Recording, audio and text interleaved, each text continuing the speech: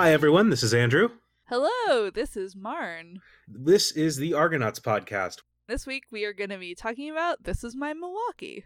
This is my Milwaukee. This is my Milwaukee. This is my Milwaukee. This is my Milwaukee, too. Why not make it yours?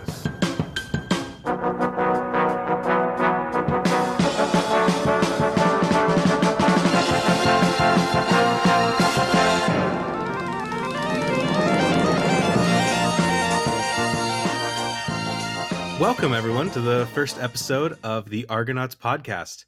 We are here to talk about old defunct ARGs and see if we can still solve them.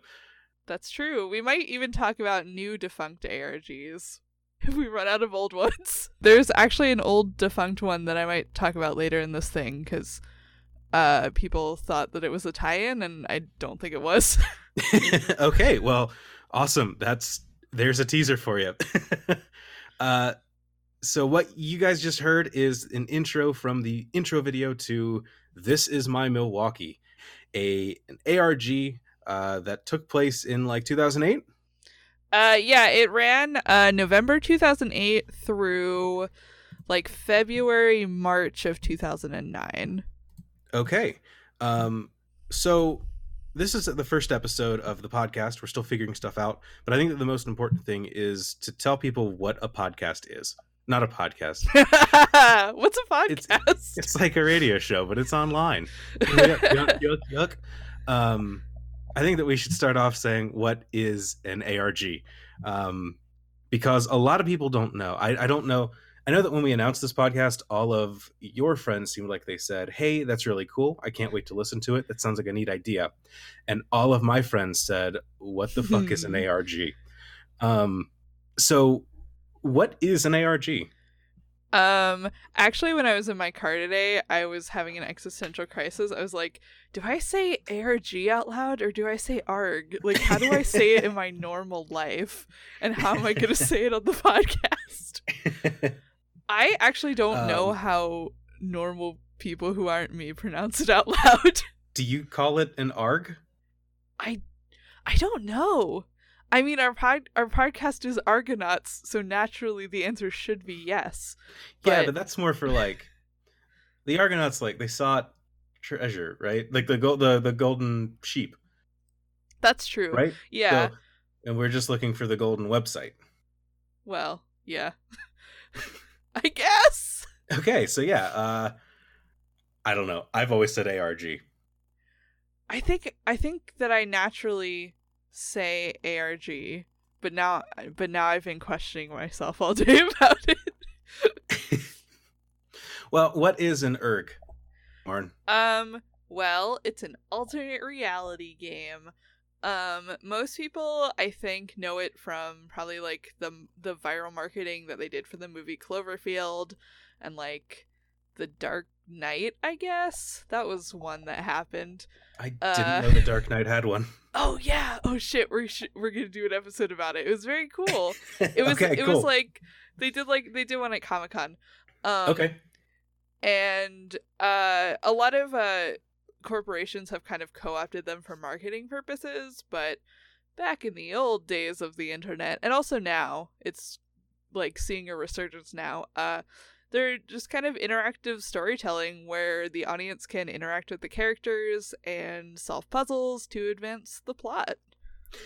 But it's not like a video game. No, but like some video games use them as marketing and some have kind of like video games incorporated in them, I guess. Like I've seen ARGs that have video games as like a part of them. There was a weird one, like I want to say like 3 years ago, where this like weird like pixel game came out and people found a bunch of like weird shit in the like files for it, and it like led to a bunch of like hidden websites and stuff. So I know that's been a thing in the past. Okay, we'll get into that one too. ARGs are everything. I just want you to know we're currently at 2 pronunciations of ARG and 1 of ARG. I'm going to keep a tally going for you, just so you know. No. So part of the thing that makes ARGs cool is that they're kind of I was about to say they don't exist, which isn't really true, but that's the alternate reality part of it, is that so we're going to get into This Is My Milwaukee, which kind of starts with a premise that like Milwaukee was destroyed and then rebuilt. And that they want you to move back to Milwaukee because it's safe now. We've secured the threat. We're not going to talk about what the threat is, but we've secured it, which is kind of the alternate game, is what happened in Milwaukee, and where did it go from there. It's a fictional thing that happens, but you're doing it online, almost in person sometimes, and like in your real life. So it's a fictional thing that joins your own life, which is kind of neat. Yeah. It's like it's kind of like LARPing. It's kind of like an escape room. It's kind of like going to like an immersive theater thing, or like a haunted house where the people are allowed to like come out and touch you sometimes. Yeah, that's been when I've been explaining it to people. I've been going with, it's like an escape room that happens online. And it turns into a scavenger hunt, and that gets people 90% of the way there. I'm not good at ARGs. So in Magic design, Magic the Gathering, they have these like player psychographics that they design cards for. You know, you make some cards because people like playing big dumb dinosaurs. You make some cards because people like to feel like they're smarter than their opponent. But one of the player psychographics is what they call a Vorthos or a Melvin. Which are people that like, Vorthos is like the story on the cards and they like the characters, and Melvins like to look at a Magic card and go, oh, that's a neatly designed Magic card, whether it's good or bad or whatever. And that's me. When it comes to ARGs, I'm very bad at them. If you show me a random string of numbers, I will sit back and wait for someone else to decide, oh, that looks like it's Bacon cipher or Baconian cipher, or oh, that looks like it's in hexadecimal. I can't do that. I don't know any of that. I just know that I can sit back and go, oh, it's neat that we found a code. I can't wait for someone to solve it. Yeah, I'm also not that good at the codes. I can like, because of doing the futuristic violence ARG, I can recognize generally like basic ciphers, but I am way better at just like getting information out of characters. That like became my... Yeah, I'd rather sit back and learn, hey, someone's in the chat with us, we can talk to this character in the game. I'd much rather do that than sit with a thing and decide like, maybe this is rot 1, maybe this is rot 2, maybe this is rot 3, and go through the whole alphabet. That's just not for me. Yeah, I remember I went, because the futuristic violence one was happening when I used to work like graveyard shifts. I remember like sitting out really late at night and like looking at the codes and being like, maybe if I look at this hard enough, it'll start making sense. I've definitely had those moments, and it never does. Because like none of the characters were online and I couldn't interact with them, but I was like, I want to be useful while I'm awake. It's honestly like, hey, give me a call when the Sudoku puzzle comes out. Yeah. Or like when the word search comes out, like I got you there. Like I can do a word search. I remember we did one that was just like a math sheet for like elementary schoolers, and I was like, oh yeah. It's my time to shine. I'm on the level now. Oh boy, we should talk about This Is My Milwaukee. Yeah, we should talk about This Is My Milwaukee. So Marn, how did This Is My Milwaukee start? So it might be worth saying at this point that a lot of the resources that people kind of use to log what was happening in these old ARGs. So basically there was a forum which was like the big hub where people would go to talk about these ARGs from like probably like 2004, 2005 to like it went down sometime in 2017, I want to say. And it was called Unforum, and that was where I used to go to keep up with them. And then I think the person who ran it stopped paying the web hosting fee for it because it was too big and like expensive. And and so it is down now, and it only exists in web archives. So Okay. to find a lot of stuff on these old ARGs, I have to go on the Wayback Machine and like manually find like the pages of the forum that are about these particular ARGs, which luckily ARG people love to save their information, so like everything that was on the Unforum is on the Wayback Machine. Yeah, I had to use the Wayback Machine for a thing for this. Oh, I'll talk boy. about it in a minute. I was Yeah, trying to solve it. Yeah, a weird thing about a lot of these ARGs from like 2008 is that a lot of the web pages for them just don't exist anymore. Like the Cloverfield ARG took place like almost entirely on MySpace. Oh, wow. Yeah. So like if you try and find any of the information and like where it would have originally been, it's just gone. Yeah, It's like, I noticed that. I deleted my Facebook a little bit ago because I'm a brave soul. But when I did, I realized that like, oh, I can't access some of the old stuff from old yeah.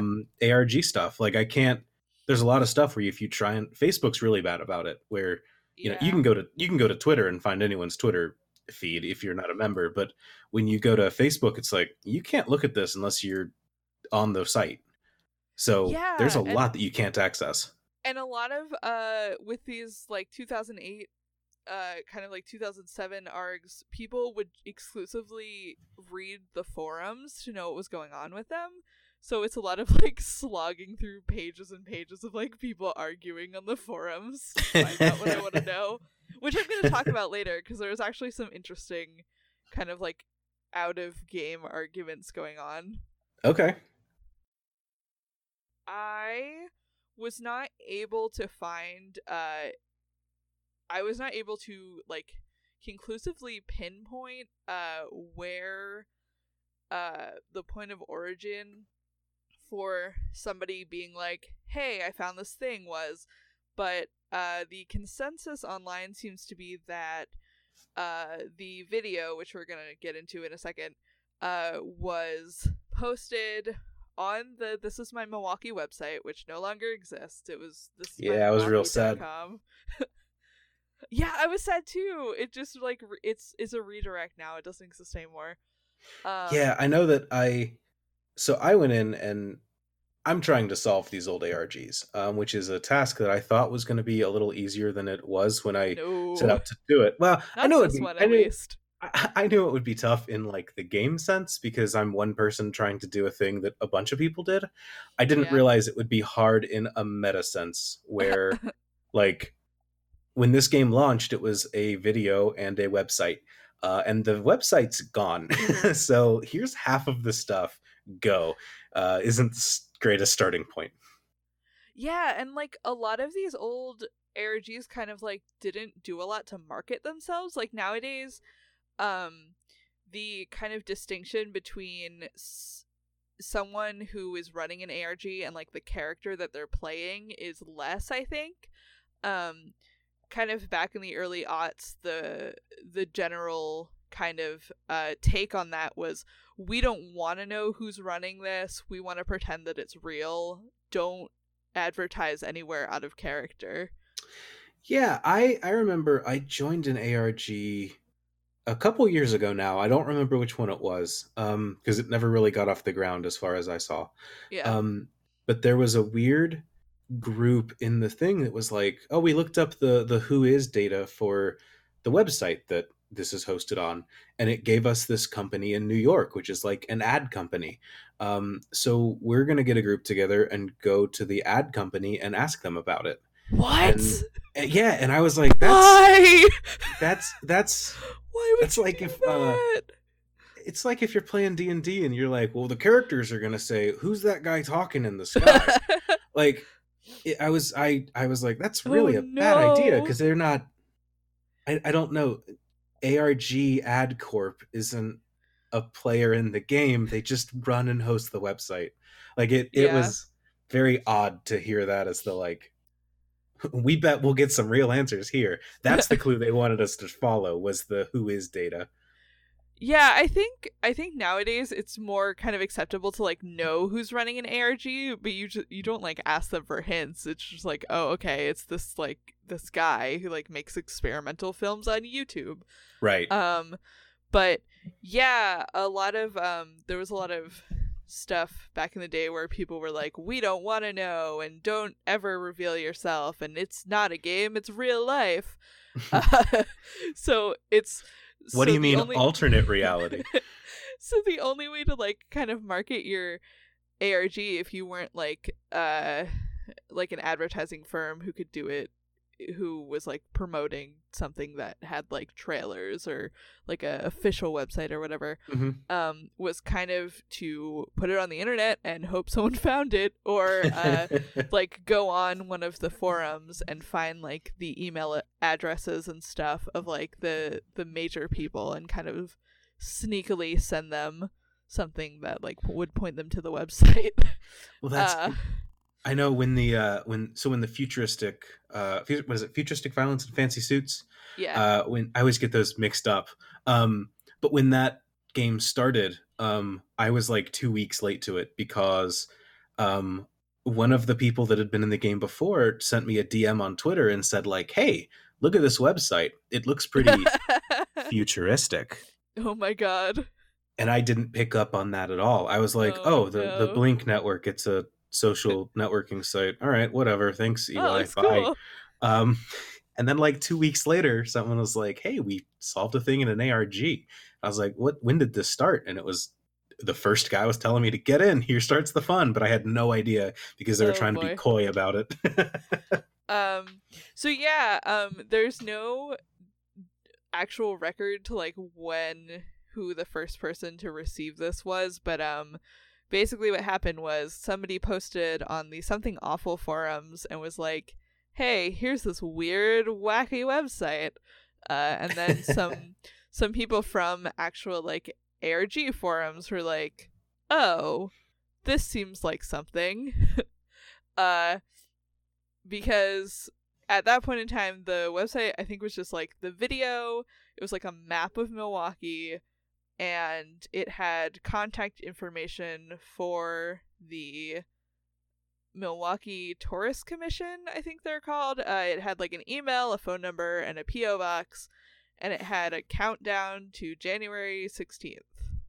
Okay, see, I assume that's what I needed. Yeah. Because, so I started the game with, I never actually saw the website when I was younger. I stumbled onto the video for this back when I was in, 2008? So I would have been in high school at some point. Yeah, I stumbled onto it as, "Hey, look at this really weird video." That's so cool. I don't think I saw it till like 2013 because of stuff that I'll talk about later. Okay. But no, I was in high school and I was like, this is, oh, look, I had some friends that were into like weird videos on YouTube. And one of them was like, "Look at this really weird thing." And we saw it and we were like, "This is a really weird, funny ad campaign for Milwaukee." And then we clicked away and went and played guitar or whatever. Like, but I remember seeing this and thinking, this is the weirdest thing that I've seen on the internet.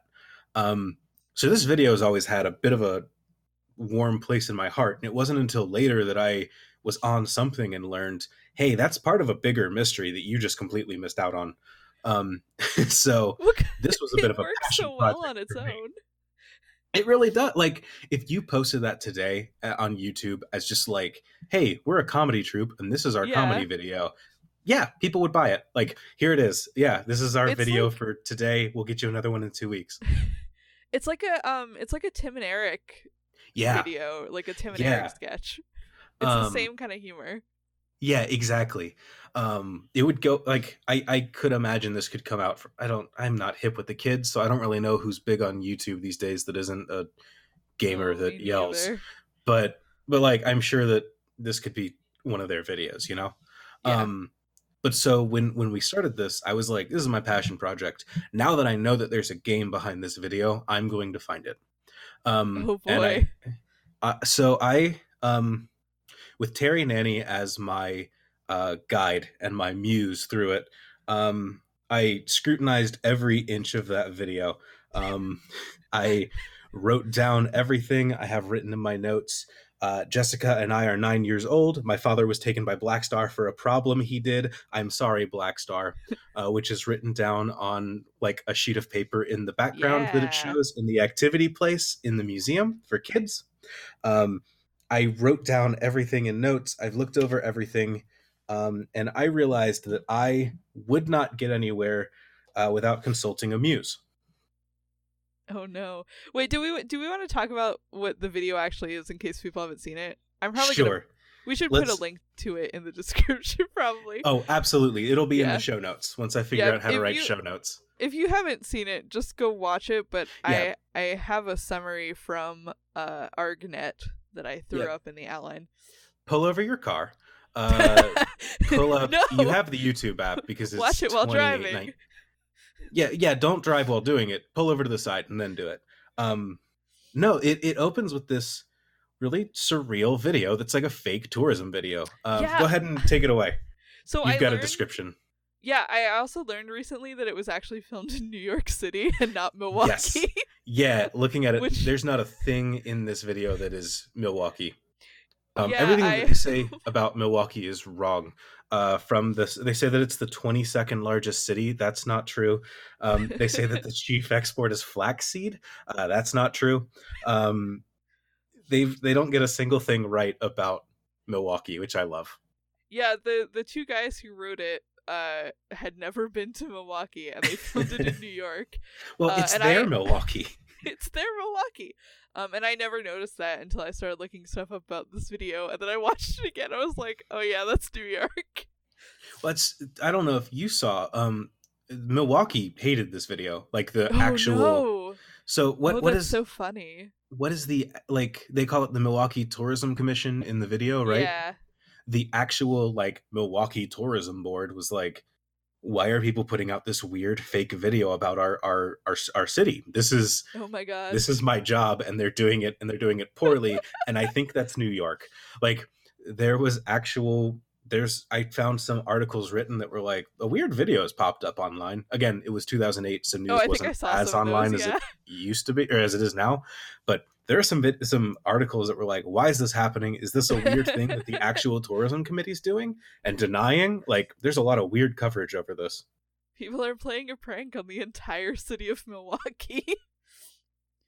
So the summary that I got from ArgNet was, as the video explains, Milwaukee was home to a corporation known as Blackstar. Blackstar employed many locals and developed some sort of meta-being known as the Godseed. With the arrival of Godseed came the subsequent destruction of much of Milwaukee's natural environment. As there was no other option, Project Godseed had to be destroyed, and so it was put to rest, buried deep below Milwaukee's Canning district in an emerald casket. However, Godseed fragments still attack the locals from time to time. Sheltering oneself in buildings with proper protection or carrying a flare gun and a rebreather is vital to one's protection from Godseed fragment attacks.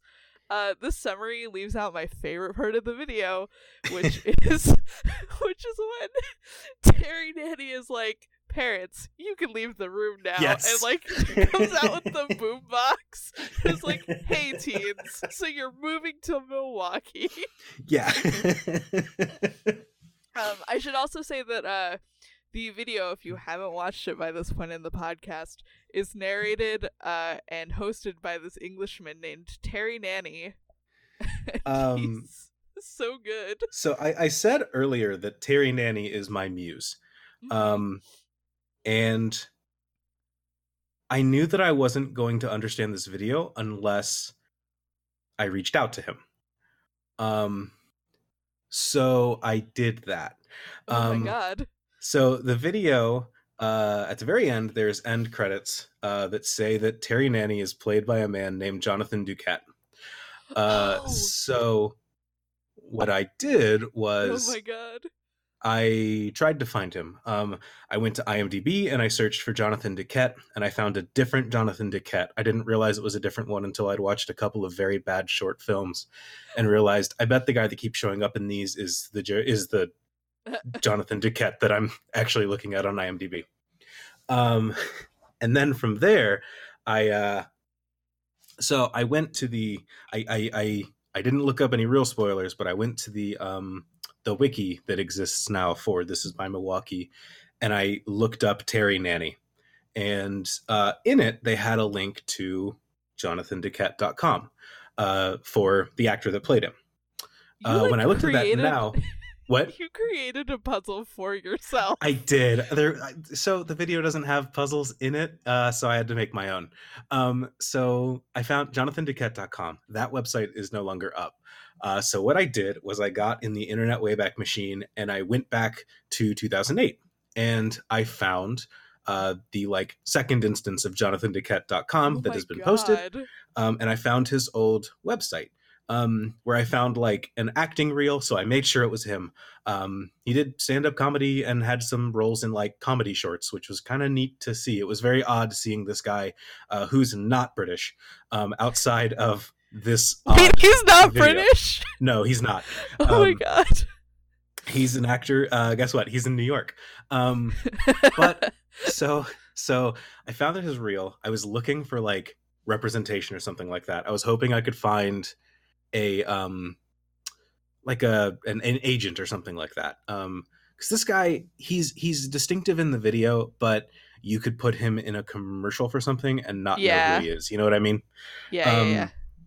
So I was looking for representation. I couldn't find it, and so my trail ended dead until I thought, what if I just searched for him in LinkedIn? And there he was. Oh my god. So I made my own puzzle that I couldn't solve, and then I went with the easiest possible solution, and it worked, which really is ARGs in a nutshell. So after I solved the Terry Nanny ARG that I created for myself, I set up an interview with him, and I called and talked to him. Holy shit! Yeah, we had a really nice conversation. We talked about his role in the video. He said it's in New York and not at all in Milwaukee. He talked about the two guys that ran the set. He said that they were very nice and just very nice, very smart with it guys that really knew how they wanted the lines delivered. The whole video is very cool and very precise.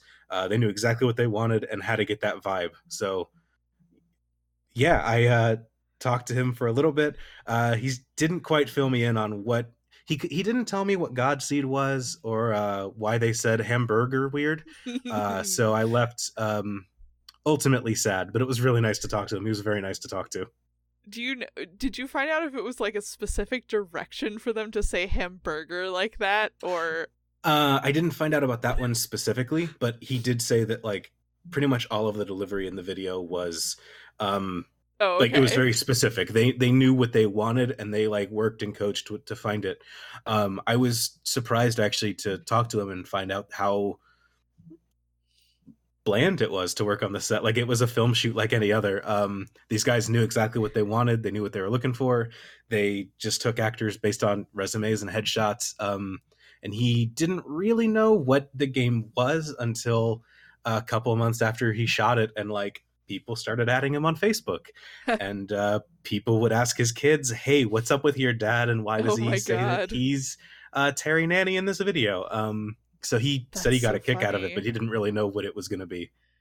Yeah, I realized that I actually know one of the extras who was in the video, not personally in real life, but one of the extras who was in the improv troupe or the players or whatever they're called is Henry Zabrowski from Last Podcast on the Left. Really? Yeah. I only realized because he is in another thing that the guys who made this did, and I was rewatching videos of that and I was like, holy shit. Because I followed all of this stuff way before I listened to Last Podcast on the Left, and I was like, oh, it's Henry. So do we want to talk about the guys that made this? Sure, yeah, we can do that. I have stuff that I want to say about them later because it took place after. Sure. But yes, this was run by Syndyne? I don't know how to pronounce it. SYNDYNE, right? Yeah. This Is My Milwaukee website now redirects to their personal site. I actually thought about shooting them an email, but I read an interview with them where they were like, oh, people still email us several times a year about This Is My Milwaukee, and I was like, maybe they wouldn't like that if I was like, hey, you want to talk about this thing that you did in 2008? Yeah. That everyone else still bugs you about? Yeah, I did feel a little weird when I was like, oh, I'm about to like call this guy up about the thing that he did 10 years ago, because he's not an actor much anymore from what I can see. Like, he runs a business now. Wow. And so yeah, Okay. like when I found him, I had to like triple check to make sure it was him, just because of the work history and stuff. But it was very surprising that I found him on LinkedIn of all places. So it's run by Thomas Bender and Jacob Bakula. They, I think, were going to school in New York at the time that this was made. I think they were going to grad school, but don't quote me on that. They are performance artists. They do a lot of stuff online and with video, and we'll get into that later. But this was kind of their first like big splash on the internet. Okay. So this is the first one that they did? As far as anyone As far as knows, we know, yes. sure. Yeah. Okay. Cool. Yeah. So the video comes out. It's a lot. It's just like a really memorable, like funny video. There's a lot in it that's good. There are a lot of like just goofs. Like Yeah. there's one point where Terry Nanny walks out to approach the camera, and he stops by two guys playing chess in the park behind him, and he just like picks up a piece, moves it, and says checkmate, and then turns to the camera and starts with a spiel, and they're just confused in the background. And it always gets me. It's a very go ahead. There's a lot of stuff in it that I feel like would be a meme if like this video came out today and got similarly really popular. Yeah, like there's just a lot of weird stuff going on, and Yeah, it's actually funny. It is, and it has like an anime ending with like a Japanese theme song for no reason. And the guy that like is he's terrible acting, but like intentionally bad, where he's like, I'm gonna go to the dunes. Yeah. I'll buy you a hamburger when I get back to the tomb. There we go. Yeah. I've watched that video probably 20 times in my life. I know like large portions of it by heart. When they've got the random dating interlude in the middle, they've got different attractions, the different museums, it's just such a weird video to kick off this really weird game. I honestly, going back, I wish I had realized there was a game around it when I was a kid, because I would have been sucked in. I would have had fewer friends in high school than I did if I'd known about this. Yeah, one of the things I want to talk about is that like the game weirdly wasn't like as kind of like vibrant and like full of stuff as the video. Really? Yeah. Huh. Which, yeah, it was a lot of like people talking to characters, but I think the video was kind of packed with more ideas and stuff than a lot of the game was. I mean, part of it is because the game only ran for like a couple months, and we'll get into why kind of it did that, but yeah. Okay. So what happened after the video? So I guess to jump back, I kind of said this basically, but I couldn't get anywhere to the point where I had to make my own game. So I assumed that I had to have used the website that the video was hosted on. I assumed that like the video was fluff and the game was crunch, I guess. Yeah, so the video was basically just like the thing to get people super interested in like the game and the world of the game, because it's set in this like alternate version of Milwaukee where like they tried to make a mechanical god and it failed and they had to bury it under the earth. Yeah, yes. I love it. I want to play this. I want to play that insane. Fallout mod. Like, that could be a Fallout game, or like you could make a tabletop RPG around this. I would play, I don't know what game would be best for it, but like Apocalypse World or something like that. I would play that set in alternate Milwaukee where Godseed fragments are showing up, and you have to stay out of Sector 21 and make sure that you get to like a Class L structure to protect yourself from whatever the Godseed is. Like, I would play that session. Honestly, Thomas Bender, Jacob Bakula, make that role-playing game. You make so much money. Give us a call. We'll play it. Hire us to make the role-playing game. Test. I'll make it for you. You don't have to do any of the work. Just give us all of your story notes. Hey, give us the license, and yeah, we'll do it. I mean, they don't. Do they have the license to Milwaukee? Yeah, you know what? I'm gonna call my lawyer. We'll look into this. We'll get this figured out. So what happened was, some ARG people got wise to the fact that this was something. They didn't know necessarily if it was or it wasn't, so they started kind of like poking around, trying to see who is behind the video and the website. Some of them messaged the YouTube channel, because like private messaging between YouTube accounts used to be a really big thing in ARGs, weirdly. I guess I don't know why. Yeah. You can still private message on YouTube, right? That's a thing. I didn't know that you could. I don't know if you still can, but it used to be a thing. You're young and hip, and I'm old and decrepit. I don't know how social media works. I didn't know you could message people from a YouTube directly. I know you can like leave comments, but I didn't know that you could just message someone. Huh. I can't imagine why you wouldn't want direct access to creators on YouTube. So yeah, a thing you used to be able to do on YouTube was you could private message people, and I guess that's not a thing anymore. But some people messaged the This Is My Milwaukee YouTube channel, which no longer exists also.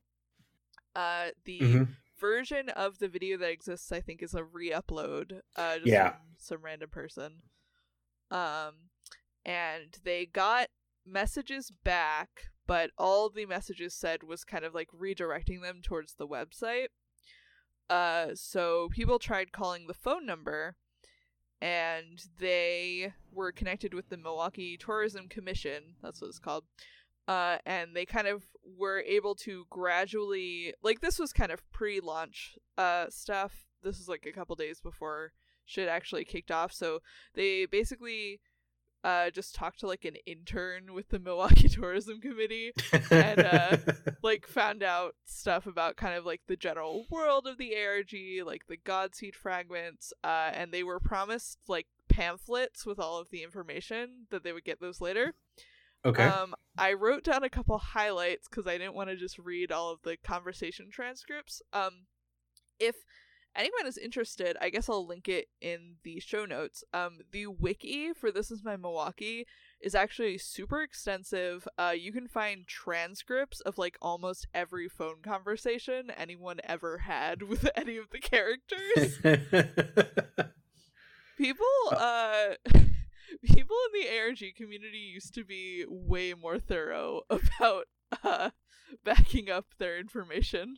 Are you telling me that internet nerds that are very into a very specific, very niche type of internet nerdery are also very particular?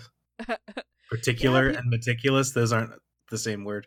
People would like record their phone calls with ARG people, and now people like do it and then they go on Reddit or whatever. Sorry, people who are listening from Reddit, I love you. And are like, I think that this is what he said, but I'm not totally sure because I didn't write it down. Yeah, he said some numbers. I didn't really, I don't know. They're probably not important. But so the highlights that I have written down are that the currency in Milwaukee is something called dark dollars. Yeah, I'm very into dark dollars. Me too. We will talk more about them later because they're actually in the info pamphlet. Ooh. The town of Green Bay has been abandoned or wiped off the map. I think that this is from a conversation I read where someone was trying to dig for information and they were like, oh yeah, I'm from Green Bay, I'm in the area, and the intern was like, no you're not, Green Bay doesn't exist anymore. The Packers are gone with them. Just get out of here. And a bunch of people tried to find out what year it was in the game, and they were all kind of like pushed off as like, oh, it doesn't matter. So that was kind of where they were at. Eventually they got past the intern. I think it was just like random. And they were able to talk to the vice president of the Tourism Commission, whose name is Mike Russo. And they some of the other NPCs, that's what it was. Some of the other NPCs started giving them this guy's personal phone number. Cool. They weirdly didn't call him until, or like use the number until a couple days later, I think. It seems like either the number wasn't connected or they just like didn't think to call him for a couple days. Well, no, I get that, because whenever I have to make a phone call, I say, I'm going to sit on this for a bit. Yeah, that seems fair. I've never done an ARG that required like talking to live people on the phone. It's always been like voicemail messages, and I'm always so much more comfortable with that because I'm like, oh man, I don't have to talk to a real person. I have been in one that did involve live conversations. Luckily for me, I was not one of the people that was called for a live conversation. But the person that was running the game, who's a person that you and I both know, spoofed that he was calling from the FBI. Oh, yes, I remember that. And that's a no-no.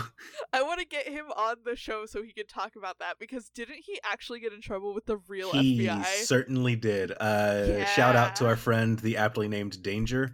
And everyone listening, don't call and spoof your phone number as being the FBI. That's just a little Argonauts podcast tip from us to you. I was on the other end of one of those calls because one of my friends had an assignment for a class to make like an interactive story, and they did like an interactive murder mystery where you could call like the police station, like the fantasy police station. It was like in a fantasy universe. Okay. And get like tips. And so my friend and I played rookie cops. And so whenever they would call us for hits, we would like go into a loud room and start like shuffling papers around. But you guys didn't call them and use a fake what do they call it? Caller ID, right? No. Because that's where our friend messed up. No, they like called a Google Voice number that was connected to my phone. Which I still own, and people try to call it like intermittently because apparently it's like one number off from someone's real phone number. So yes, they don't call his phone right away. And then November 24th.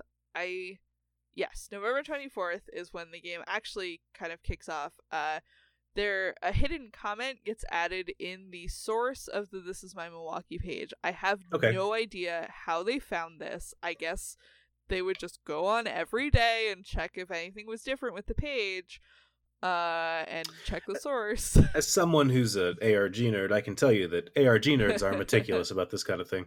Like, it doesn't surprise me that someone noticed 30 days into this thing that there's a new source code added. It doesn't surprise me in the slightest. And so, so it's a link to a secret video that I think I sent you a couple weeks ago. I don't know if you've watched it yet. I have not. I tried to keep myself as clean as I could while still. So I looked up a little back behind the curtain a little bit. I did look up a little bit of stuff just because I wanted to, in a phone conversation, if Jonathan Duquette had said like, what happened with this? What is the ARG? What happened with this game? I didn't want to tell him, I don't know. That's Marn's job. So I looked into it a little bit. I saw that there was a video, but I have not seen it.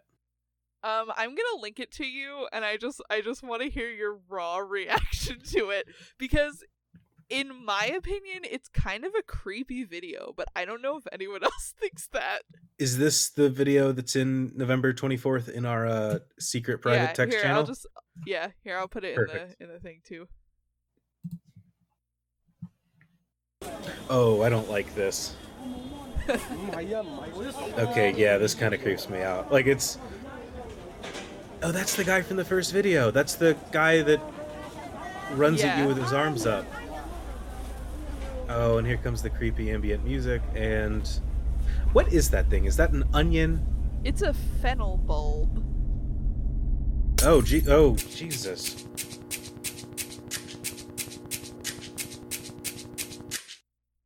Okay, yeah, I just saw the end of that video. Yeah. We're gonna link that in the show notes. Shout out to creepiness. Yeah, it's and, like it's really, it has like a vibe that the original video doesn't. I don't like that. So Me that's neither. that's the thing. I will say, as much as I love ARGs, they creep me out at times. Yeah. Which is it's a cool feeling to have when I want it, but I don't always want it. Yeah. Knowing that this one is kind of defunct and that everyone involved with it doesn't have anything to do with it anymore kind of helps, I will say. But so yeah, we'll link it in the show notes. It's so it has it's basically shot from the point of view of someone following the guy with, like, the worker guy with the glasses from the tourism video. He doesn't have a name in the ARG as far as anyone is concerned. Everyone just refers to him as Worker. Worker? Yeah. Huh. And he is carrying a briefcase with a drawing of a fennel bulb taped to it. I will say, when he shows up he does show up in the tourism video, and it is creepy whenever he shows up. Yeah. He's got a vibe to him, like so this is he looks like a fake person to me. Like, if you were Yes. to make a bunch of worker drone clones, they would look like this guy, and they would all show up at the same office and like sit at the desks and do the same actions and eat a single almond at the same time. Like, they're creepy. There's just that vibe of like, this is a person that does not exist as a person. They're a shell.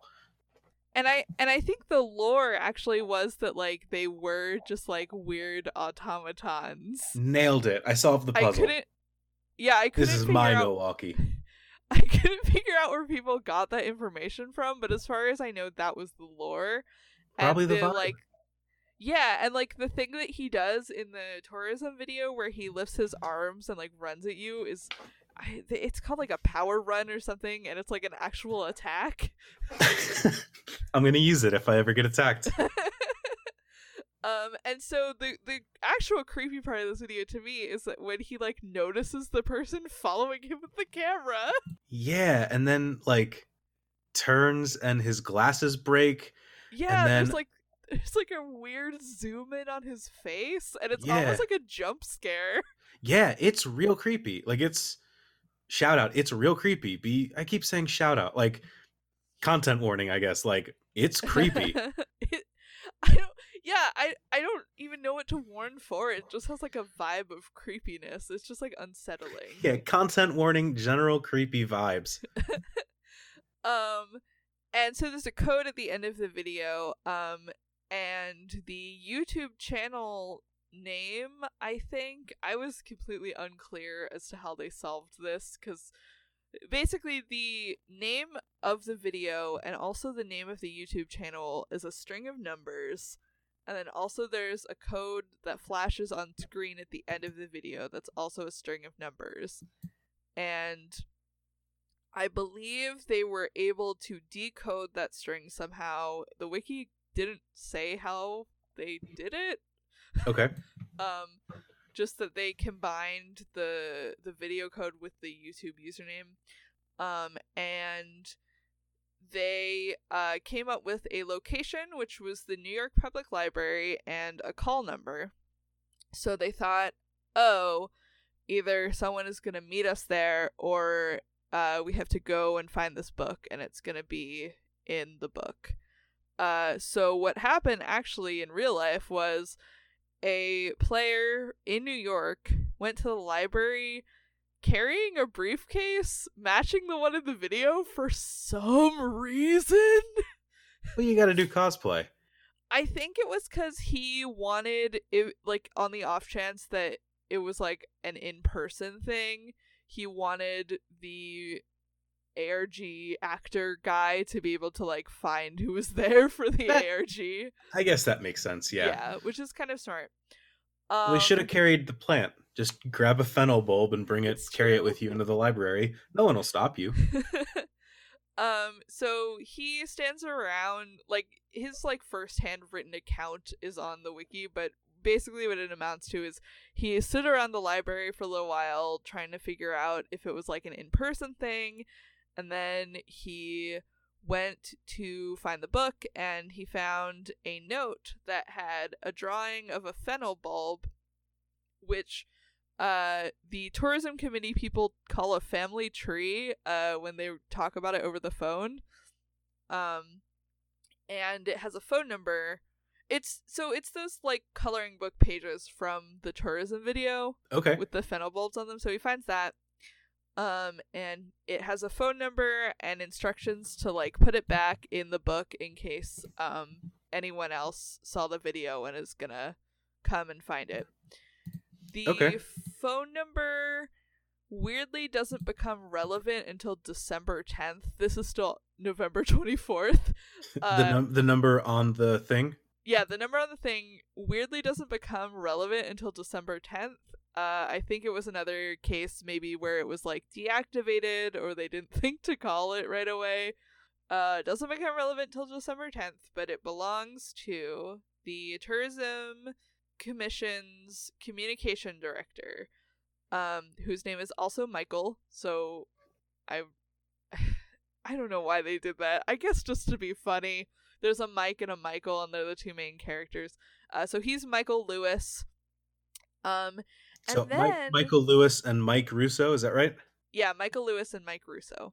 Okay. And they're the two kind of main points of contact for the Tourism Commission. There's also an intern named Joey who sometimes people get on the phone. I think it really just kind of depended who was around, like, out of game to answer the phone number.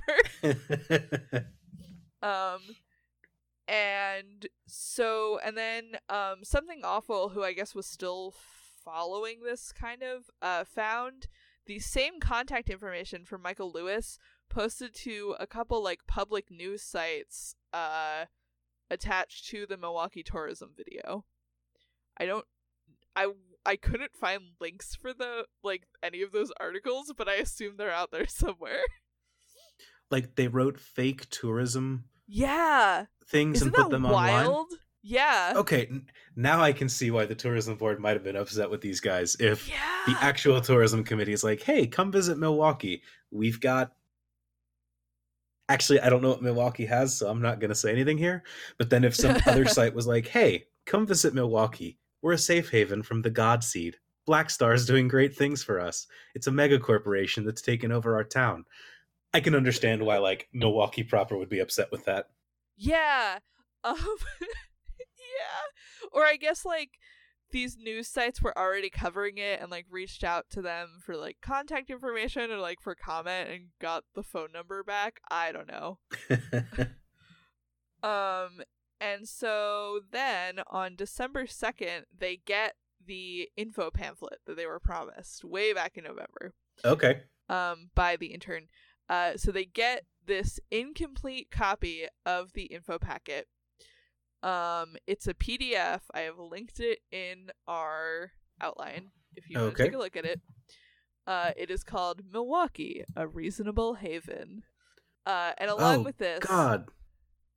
I know, right? That cover's so creepy. It's Terry Downey. I know, but they drew the eyes and the teeth very weirdly. Yeah. And so along with this, I feel like I should mention, they also get,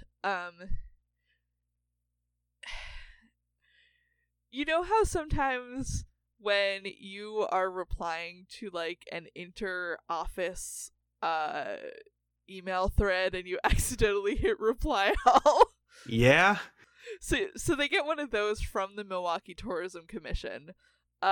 Someone on the email account mass copies of like an email thread to all of the players. And basically the players get out of this, they get the personal email addresses of a bunch of individual people who work at the Tourism Commission. Because, like, they've just been going through the main Tourism Commission email address. But now they have, like, Mike's email and Michael's email and all of these people who they can talk to like independently of the Tourism Commission email. I want to be clear. This is like internally in game. This happens. Yes, not in like game. This not happens. Sindyne doesn't accidentally do it and give actual public. This is all character stuff. Yeah, this is all character stuff. And it was thank God. It was It's definitely like out of game intentional, but in game, okay, good. Okay, I was very worried for a second there. Could you fucking imagine? Oh my God. Just instantly blowing your ARG. Yeah, just because you accidentally hit reply all to like everyone that's given you an email so far. Yeah. I do want to point out in this, so in the video, there's a quote where they quote Voltaire. Yeah. The philosopher, writer, Yes. Voltaire. I don't know what you'd necessarily call him. But it says like, if you're gonna plant your seed, plant it somewhere good. I forget the actual wording, and I'm sure that I'm butchering it. But in this Reasonable Haven document, apparently Voltaire is something that was activated at DOR 300 is an important date. Yes, we're gonna get into it. We're gonna get into this package. It's wild. Okay. So they get the emails, and so along with this packet, they get this kind of mass email that makes it very clear that there is some like inter-office tension about sending this unfinished copy out, and that it is not cleared for public release by Blackstar, who the Tourism Commission works for. So they're getting an incomplete copy, basically. Okay. So the packet itself is wild. I didn't write anything about it in the outline because I just want to look at it and like point things out because it's insane. Yeah, you really slow rolled this one on me, Marn. The first thing in the inside cover is so this is a PDF copy of like a scan of an actual information booklet that someone made and put together. Like someone made this book and printed it actually, which is insane, and I want it. You're gonna have to fight me for it because this is great. The first thing on the inside cover is basic Dark Dollar arrangements. They've got start, they've got good morning, they've got school day, they have almost right, they have second gear, and they have new feeling. And the thing under that is important dates. None of which are actual dates. So there's DOR. So it looks like there's DOR, which is like a BC analog. But there's also TRO, TRO, and then there's ACT. And then ACT. And I was about to say, and we're at blank, but I have no idea where we are because... Correct. They've got Act 5 as the Black Star merger, so that was clearly years ago. They do have the fall of the Berlin Wall on there. Well, it could be a different Berlin. It could be a different wall. Declaration of Independence. Declaration of Independence, DOR 250 question mark. Oh, so the first page says actually ACT 10, so we know that we are in ACT 10. Ah, okay. But that means nothing. Yeah, it means nothing to me, but okay. So getting further into it, the copyright is Act 7, Act 10. So yes.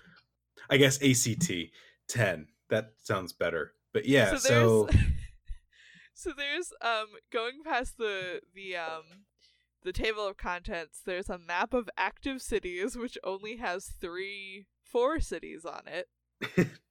Everyone's favorites: Duluth, Milwaukee, Grand Rapids, shout out to Michigan, Decatur, and Wichita.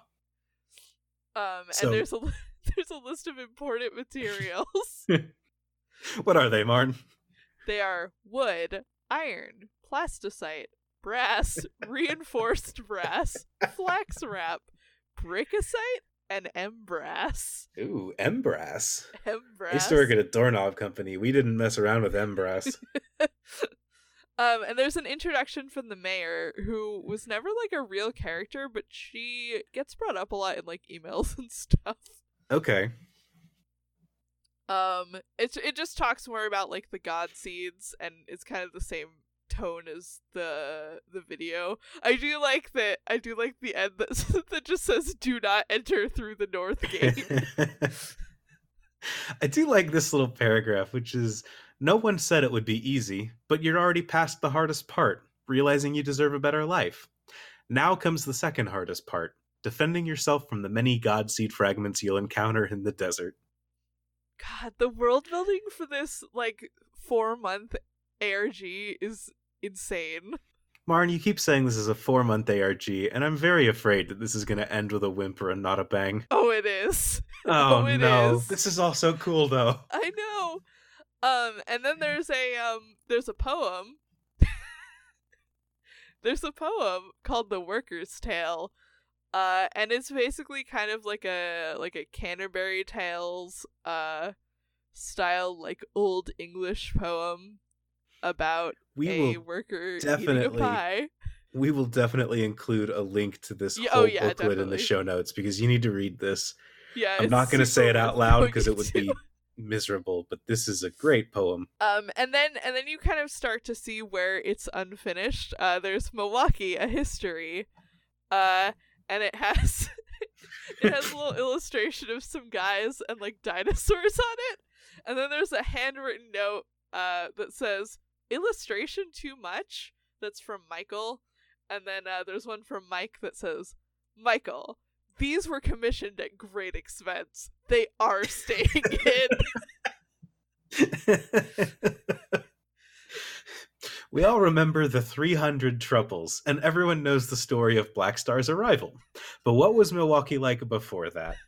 2 dinosaurs, 2 guys, and a volcano. It's some clip art dinosaurs. This is great. I just love these were commissioned at great expense. You paid too much. And then it kind of skips around. There's like a page with a compass on it that also has dinosaurs on it. It quotes someone labeled as the Dinosaur Viceroy. Dinosaur Viceroy. I'm gonna edit my my introduction. Hey guys, welcome to the ARG podcast. I'm Andrew, the Dinosaur Viceroy. Marn, what are we talking about this week? And then there's like a torn page behind it. You can see a table of incentives for moving to Milwaukee. The teens get their own skateboard for Ooh, moving to Milwaukee. hold on. So adults get a gender-specific rebreather. Mm-hmm. Teens get a teen-specific rebreather. Mm-hmm. Is that different? I Do male and female teens have different rebreathers, or is it? If you'll notice, the poly-skilled get a personal luncheon with Terry Nanny. Ooh, how do I become poly-skilled? And also a Fabrizio's Sword of Slaying. Okay, I need to become poly-skilled. Marn, what are my skills?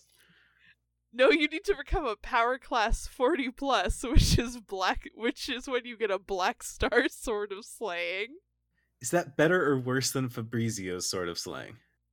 I think it's better because it's farther down the chart, right? Yeah, but I've played enough RPGs to know that if your thing is named after a specific dude, it's Oh, that's probably true. better than like the branded one. And then Like Black Star is the store-bought version. This is Yeah, that's true. Fabrizio's specific Sword of Slaying. He And then handcrafted that to you. Well, Fabrizio's is like the restaurant in the thing. It's the Oh, Yeah. where you can get a lasagna. where you can get a hamburger. And then they have like the special category on the chart, which is you get a hyperboard, a big key, and a Fabrizio's airship lifetime pass. This is great. I'm moving to Milwaukee. And then you can see a note from Michael that's kind of partially hidden by where the page is torn that says, "Why are we allowing Fabrizio's?" Then the rest of it is cut off. And then it skips around again. There is a arrival page that mentions a teen video, and there's a note from one of the tourism people that says like, "Are we still doing this?" And they're like, yeah, whatever. Oh no, it's if you're a teen or coming from Wichita, asked to see a special video, and I guess they're asking if the Wichita video still exists. And it says at the moment, disregard with our Wichita stance. Does not indicate what that means. The next page is about just like stuff to do in town. There's a picture of some dice and a reference to rolling some bones. And one of the employees has written, "What's this mean?" And Michael has written, "See me." And then under that, there is talk of something called the Creep. No one knows. I don't think this was ever brought up in the game, but it's apparently best known as the punchline of the joke, "What's the only thing the Godseed fragments won't destroy and consume?" Oh, I'm not sure I'm a fan of the Creep. Me neither. And then there is a set of pages that are just labeled problems. It's Call some, that like, my diary. It's just some like mystery tables of numbers. I think the one of the tables and the graph, and there's just like an unlabeled line graph. I don't think people ever figured out what those were for. I think people just kind of assumed that they were a puzzle and then never solved it. I'll do it. I'll get back to you. I'll get back to you next time. I'll have it solved. I'll get my Fabrizia's Sword of Slaying, and we'll be on our way.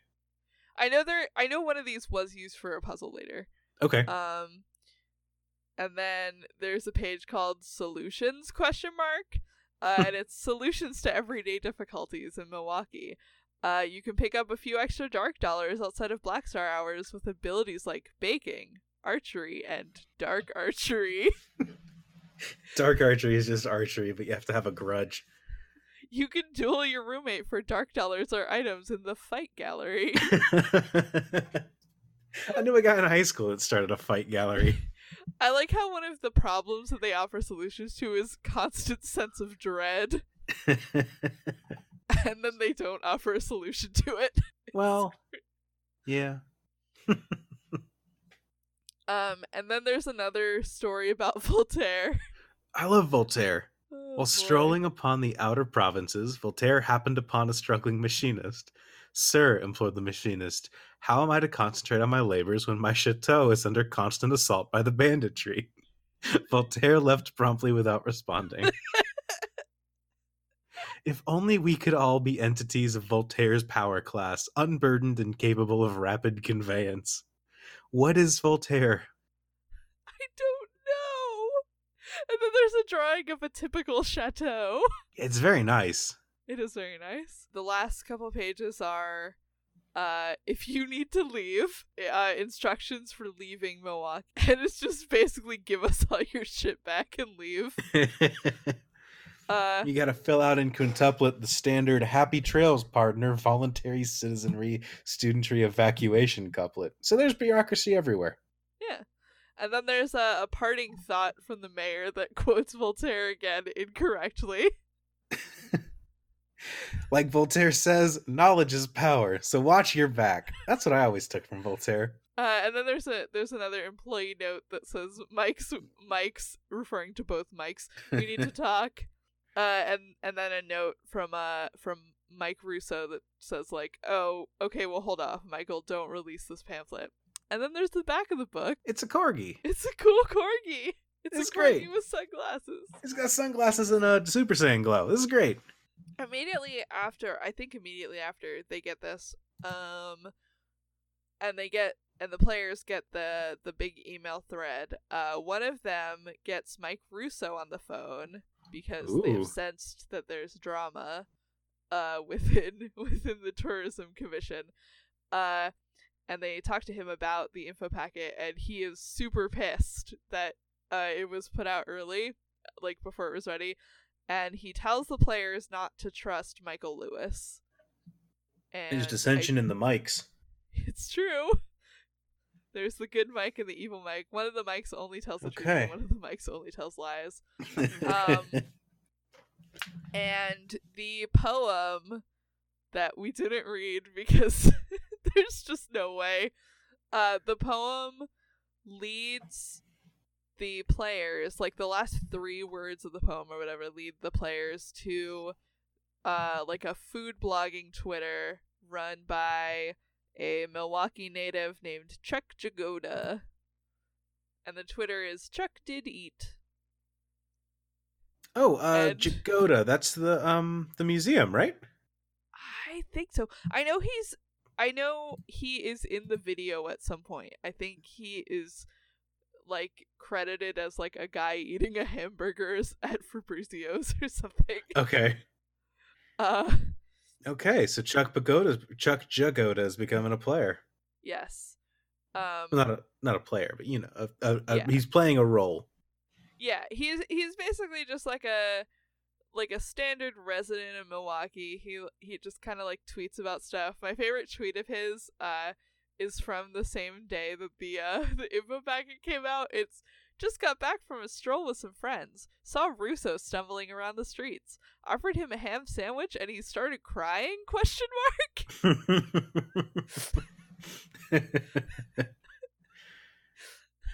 Mike Russo is under a lot of stress. I like February 29th, 2009. This is at Chuck Did Eat. Did and eat have E's on the end of them, so it's Old English. But February 25th, 2009. Shit, I just spilled a bunch of baked beans on my crotch. Ouch, ouch, ouch, ouch. Oh, it's good. So this is basically the Twitter that the guys behind the ARG would kind of use to cryptically poke the players in the right direction when they were kind of lost. So they would kind of tweet something very vague, and the players would be like, "Oh, maybe he means this," and they would kind of make breakthroughs or not. Okay. And I'm going to talk about that later. And then 2 days later, so this kind of covers December 4th through the 9th. The players find Facebook pages associated with this alternate version of Milwaukee.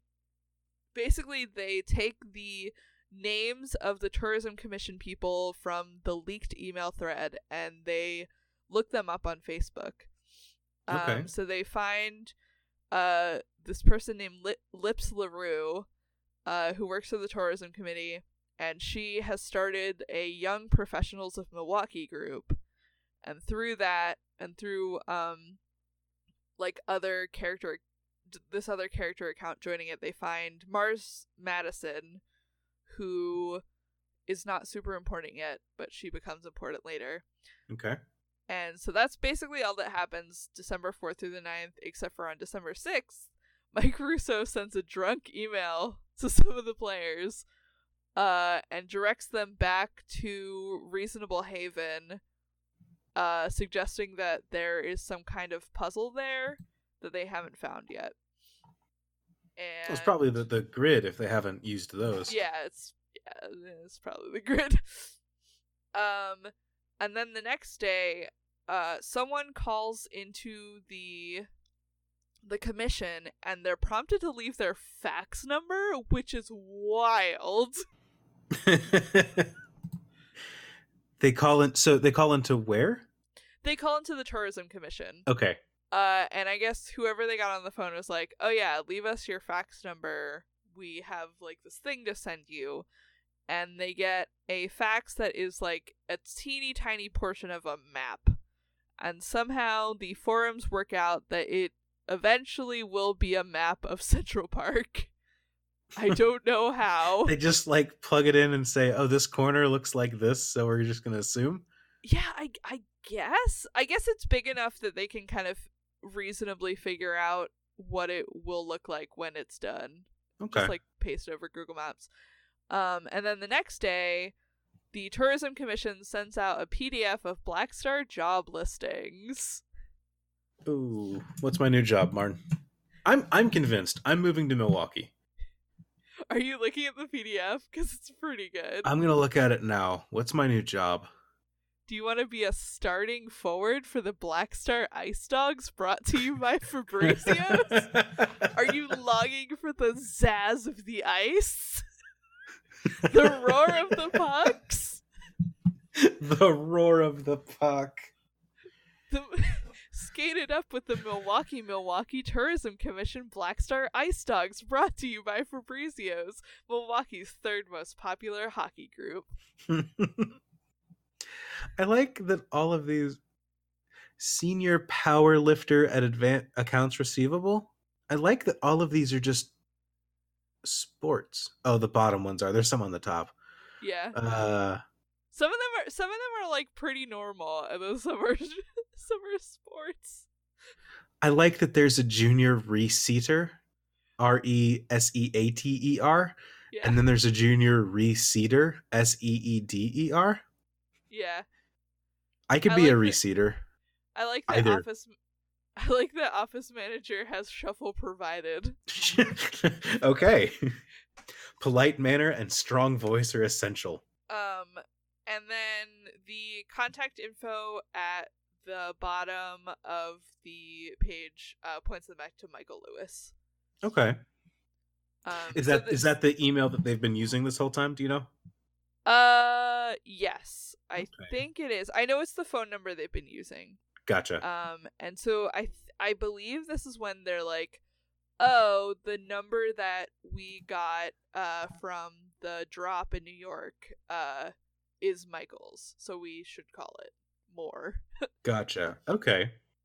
So in the next couple of days, they kind of step up, I guess, calling the phone numbers, because that's really the only thing they've been pointed to aside from the pamphlet. So as they're working on kind of figuring out the pamphlet. See, I would have mailed a cover letter, resume, and salary requirements to Michael Lewis. Like, that feels like the natural step to me. Yeah, as far as I know, no one ever mailed anything to the P.O. box, which seems like a huge oversight to me. Martin, we would have solved This Is My Milwaukee so quick. It's true. We're really good at this in hindsight. We're so good at this. We've solved it. We've cracked This Is My Milwaukee. We just have to send them our resume. Yeah, easy. I could do that. So the next couple of days, they're just kind of playing phone tag with the two mics. They find out that there was a Godseed fragment attack at the Tourism Commission offices. Okay. And they find out that Mike Russo was attacked, but he survived by fighting off the fragment with a sword. Hell yeah, he did. It's a Black Star Sword of Slaying he's got there. He's a poly skill? He's a poly skill. He can drink and email. He can drink and email. He can send out unfinished pamphlets. Yeah, it takes all kinds. There's a recurring thing over this day or so where he keeps trying to give the players who are calling him an important number, but the call always gets cut off before he can actually give it to them. That would be so infuriating. Yeah. If I was a player and I keep calling and I keep almost getting a clue, holy shit. Yeah. On the same day, Chuck Jagoda tweets this very long thread about a dinner party he went to in Decatur. And Mars Madison was there. Though I don't think she's actually named. I think he just describes her, and they figured it out that was who it was supposed to be. And Voltaire was there at the dinner party. Voltaire's still around? Yeah, Voltaire's still around. So he's been there since 300 DOR. DOR 300, he's activated. Okay, so he survived the Berlin Wall falling. And now it's ACT 10. So that's at least 310 plus 132. That's at least about 450 years old at this point. Yeah, in hindsight, when I was going through all this stuff the first time, I didn't notice how often Voltaire kept coming up.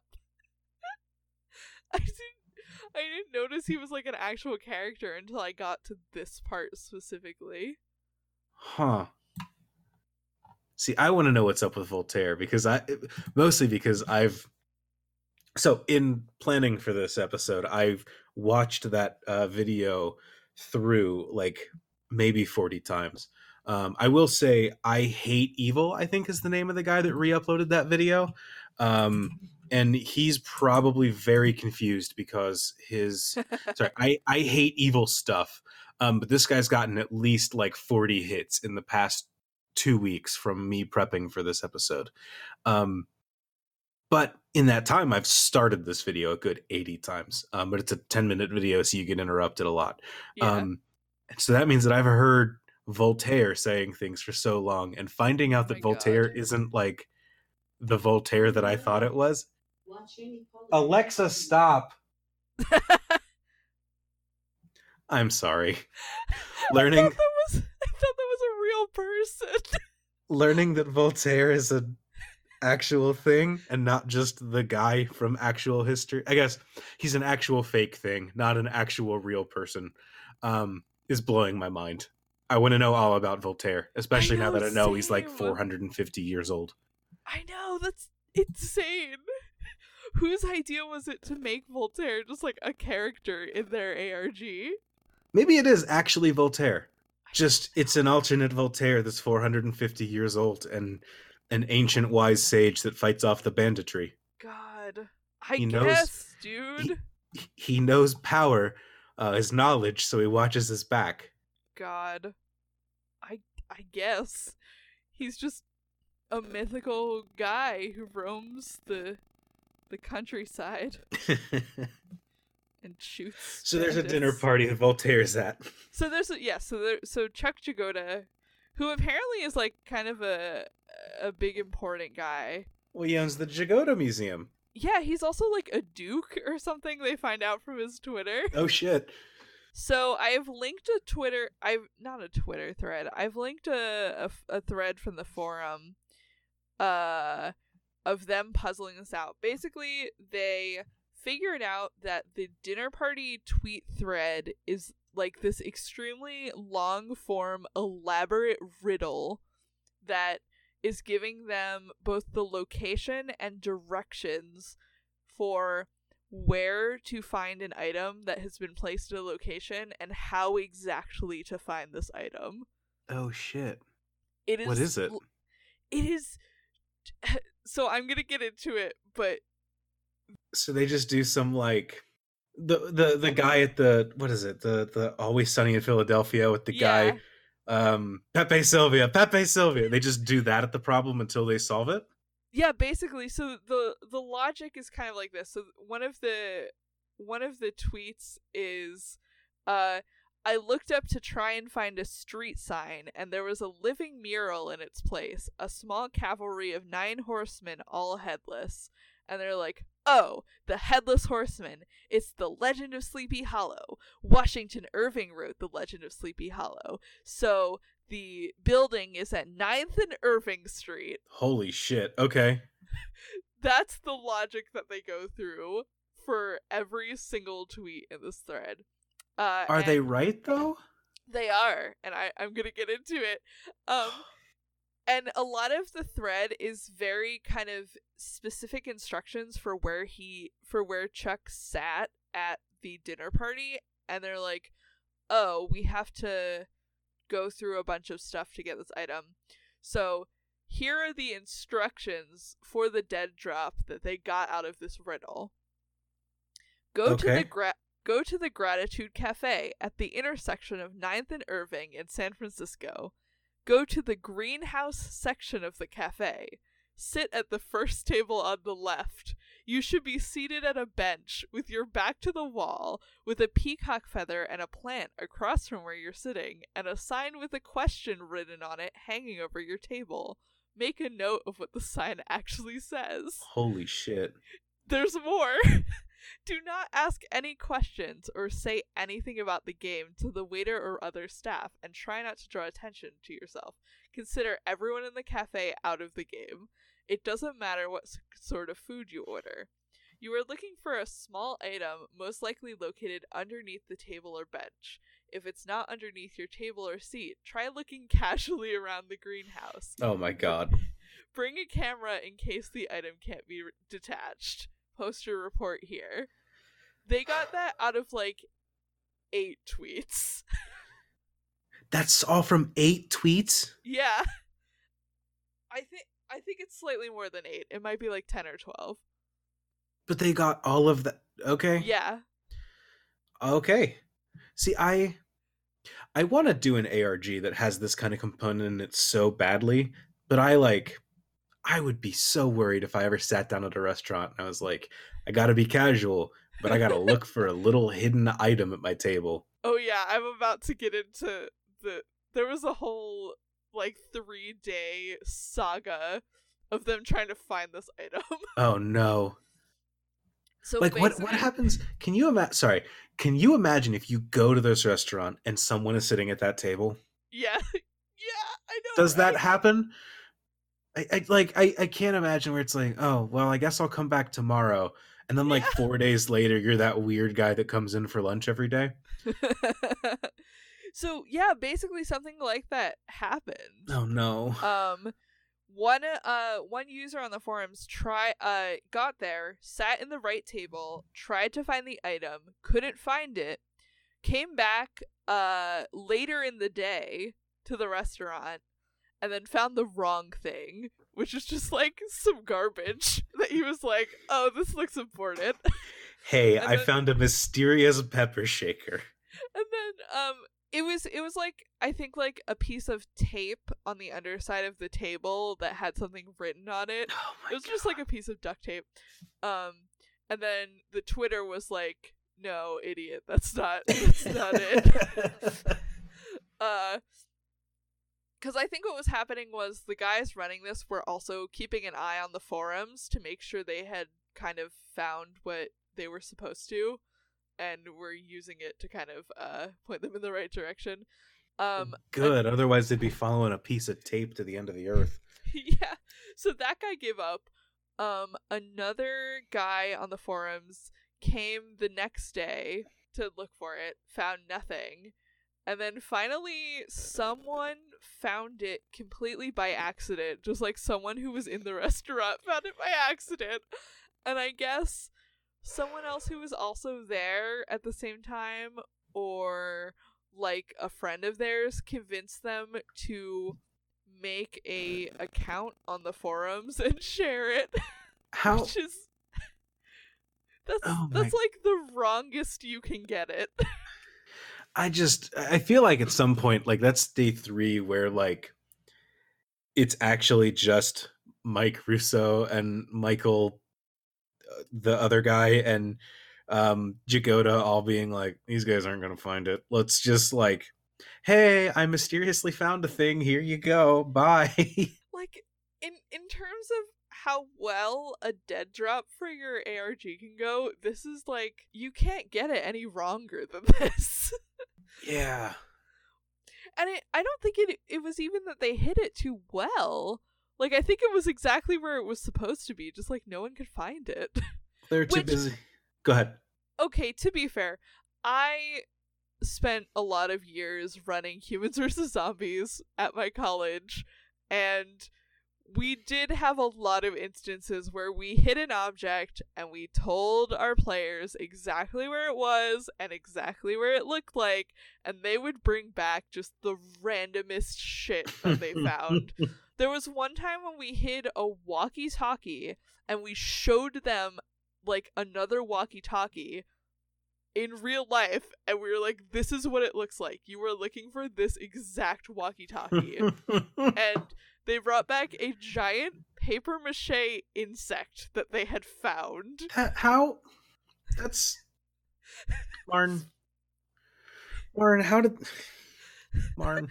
When you tell people to, like, go off on a mission to find something, they will just grab anything that looks even remotely significant and be like, oh, I solved it.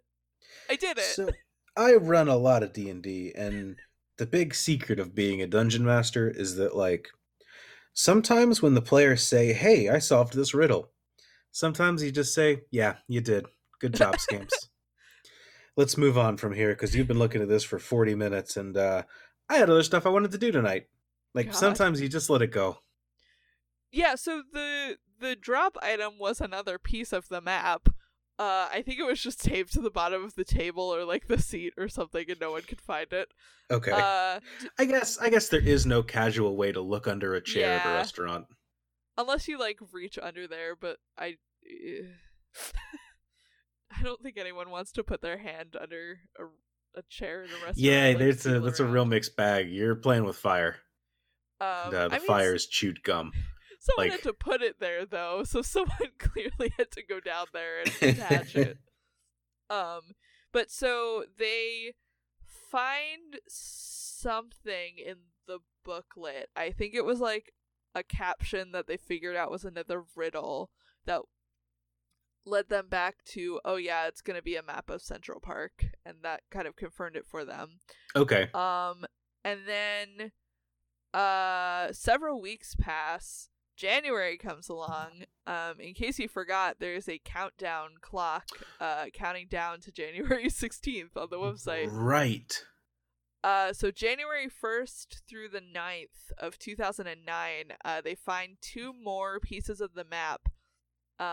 One is on a hidden page of the This Is My Milwaukee website, which I think they found either in the source code or they just started tacking random things on to the end of the URL to see what worked. Yeah, I've been there. I've done that. It's not honorable. It's not noble. You never feel good doing it, but occasionally it works. And then the other one is from Morris Madison makes a Facebook post with the last piece. She tells the players not to tell Lips LaRue about it because Lips works for Black Star. And she says either to get it to the rebels, quote unquote, or figure out what to do with it on their own. Who are the rebels? So it's not well established at this point. There's like a couple tweets about it, I think. And like maybe one more Facebook post, but they're like rebel gangs roving around Milwaukee. Okay. They're basically in direct opposition to Black Star. But they're just like gangs. They're like 50s like greaser gangs from what I understand. They're hanging out at the dunes. There's a tweet on like Chuck's Twitter that's like, oh, what is it? He talks about how like one of the gangs like beat him up and like took his food or something.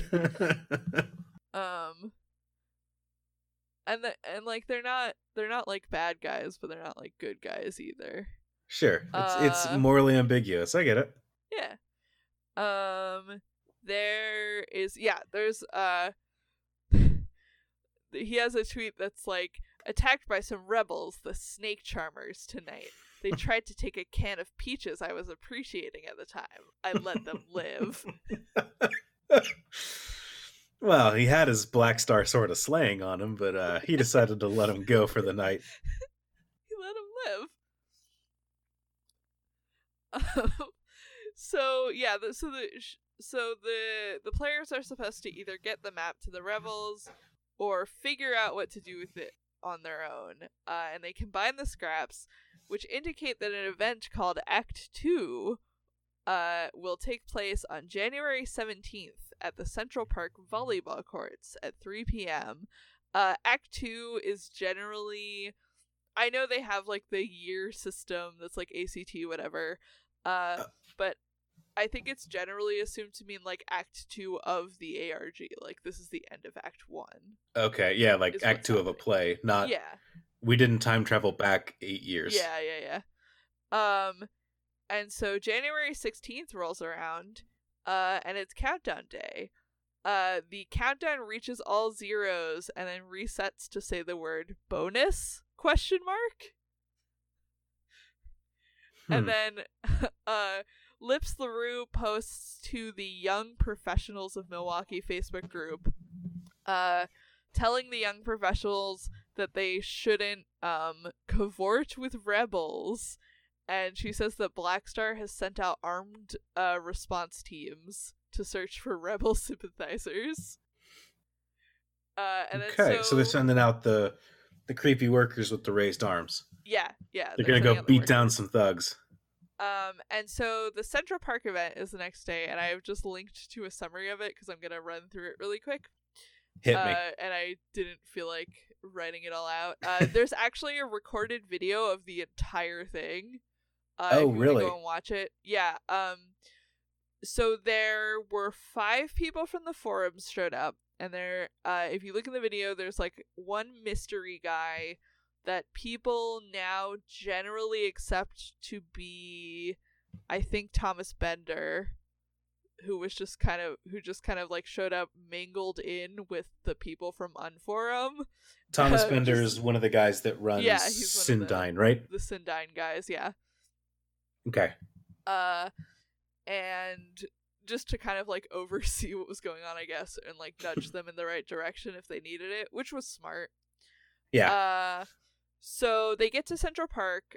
Joey, the intern from the Tourism Commission, shows up. And he gives them more of like the fennel. No, he gives them actual fennel bulbs, I think. Oh shit. Yeah. And then he gives them a family seed? Yeah, he gives them family trees. And he basically dumps a whole bunch of world building on them.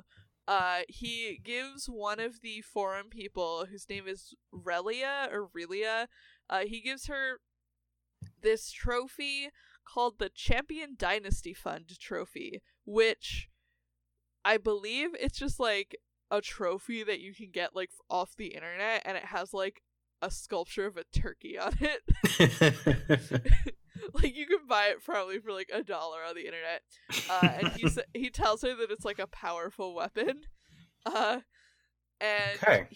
he says that there's been this like power outage in Milwaukee, and Blackstar is trying to create a power board so that they control the electrical power.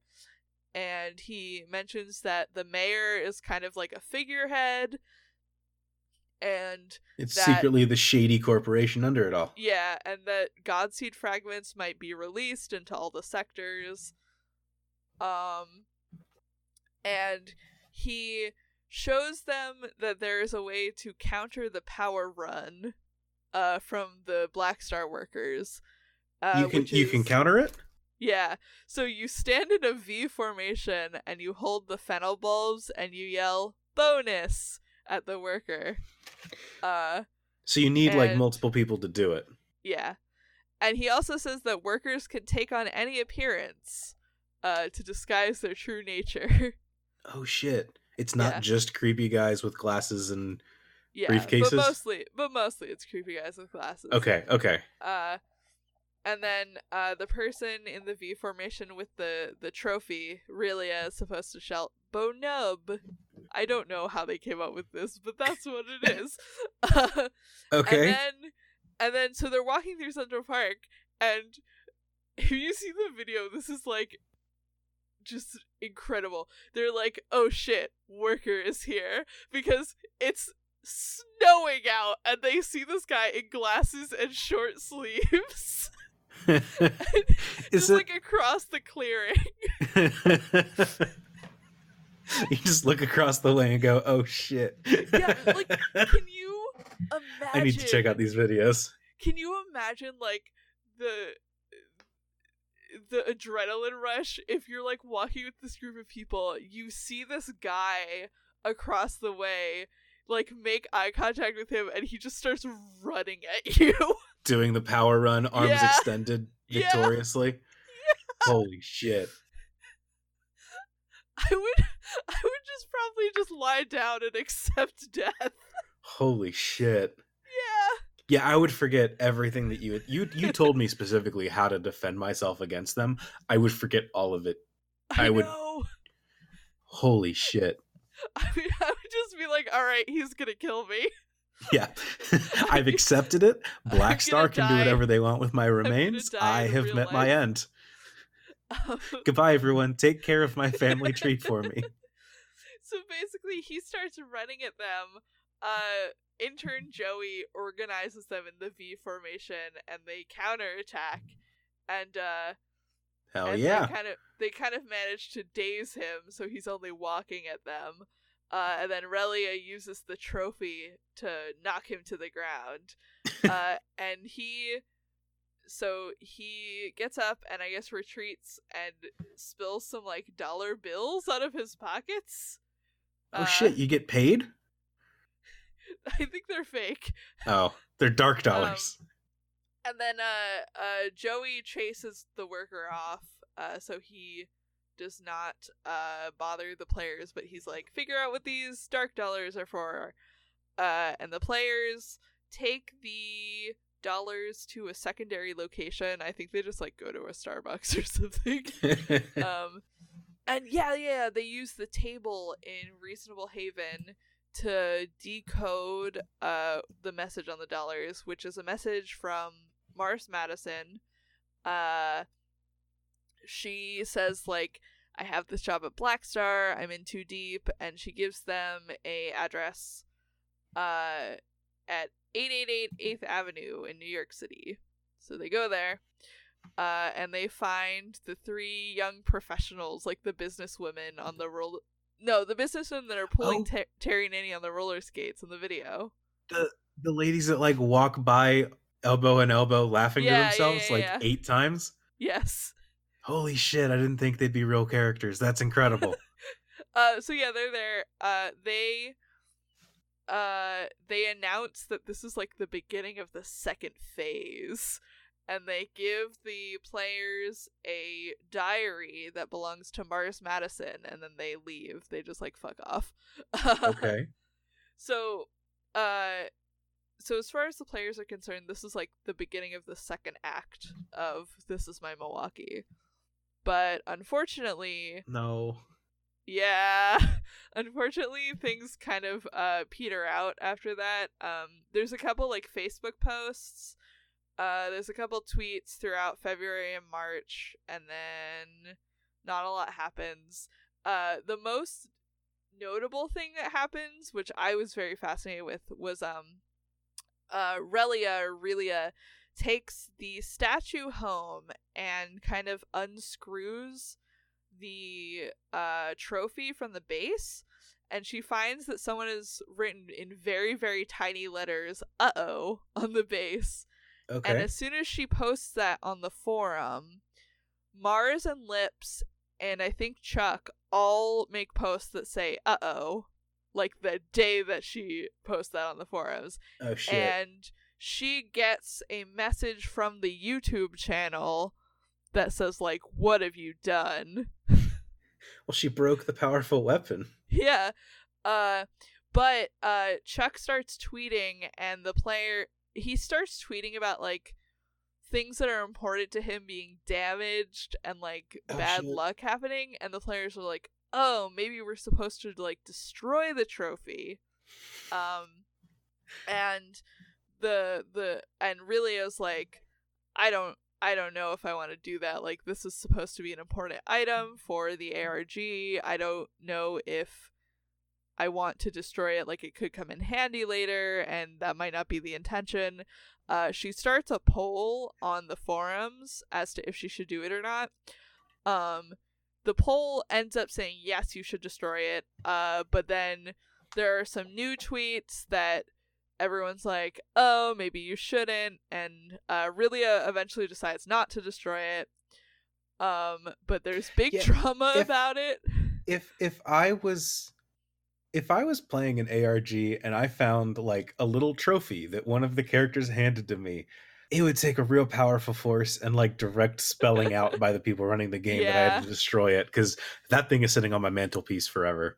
Yeah, I think the problem was that after she unscrewed the thing, like, because I think it like would go back on, like it was just like a part that was naturally removable. Right. I think the problem was the the people running the Twitter, I guess Bacala and Bennett, were being extremely vague about what she should or shouldn't do, and so it led to this huge fight on the forums where a bunch of people were very staunchly like, yes, you should destroy it. It doesn't matter if it negatively affects the story. So just do it so something will happen, because we're at a standstill and we don't know what we should be working on, and this will make the plot move. And she was like, no, I'm not gonna do that because I don't think that it's what they want us to do, and I want to keep this thing that I've earned. Yeah, absolutely, 100%. I'm right there with you. And so after that, they aren't really given a clear path towards a new puzzle. A lot of the things that they speculate are unsolved puzzles are still to this day unsolved, because a lot of what they did was kind of look at it and be like, oh yeah, this could be a puzzle, but like we don't know where it goes because none of the characters are talking to us anymore. Yeah, and that was Act 1. We're in Act 2 now, so like... Yeah. A lot of people on the forums think that it kind of petered out due to like lack of funding, because the creators were like college students or grad students or whatever, and they had other like actual day jobs. Yeah, I could believe that. Apparently I read in an like the beginning of an interview with the creators that it was almost a TV show at some point. Really? And yeah, I was interested in that. I guess it didn't pan out, but apparently they also made like an out of character post on like the This Is My Milwaukee Facebook page, where they were like, oh, if we go viral and like have this TV show, we still have a bunch of extra content, and we like hopefully we'll get to use it somewhere in the ARG or like online somewhere. And then no one knows if the extra content is the stuff that's already been released, or like if there is more just like out there sitting on a hard drive somewhere. There could be more Terry Nanny videos out there. Yeah, there could be more Terry Nanny somewhere in the world. Well, wouldn't it be nice? Yeah. So Sindyne kind of went dark for a while after that. They apparently still get emails from people asking them to continue This Is My Milwaukee, which is kind of sad. Yeah, can you imagine going back to redoing This Is My Milwaukee after like what is it? It's 10 years now. Yeah. This is a cool thing that you might know about. They were involved with Bear Stearns Bravo, which was an art project / ARG that maybe we will do an episode on because it's very interesting. And this is how I actually learned about This Is My Milwaukee. Because when this came out, everyone was like, oh, it's the This Is My Milwaukee guys. And I was like, what the fuck is that? That name rings a bell, but I don't know anything about it. So it's basically, there was a YouTube channel called like Pronunciation Book, and it posted just like normal videos. Yeah. Yeah, and it posted that like was normal... an ARG? Yeah. Well, kind of. So what happened was it posted like normal like word pronunciation videos, and then at a certain point it started posting like weird ass videos that had like monologues and stuff in them, or like weird shit, and would say like something is gonna happen in X days. That Oh yeah, I remember that countdown now. I never followed up on that. So I'm gonna say something that's gonna blow your mind then, which is that do you know the Twitter account Horse eBooks? Yeah, they're one of those like old. Is that them? Yes. The old weird Twitter account is these guys?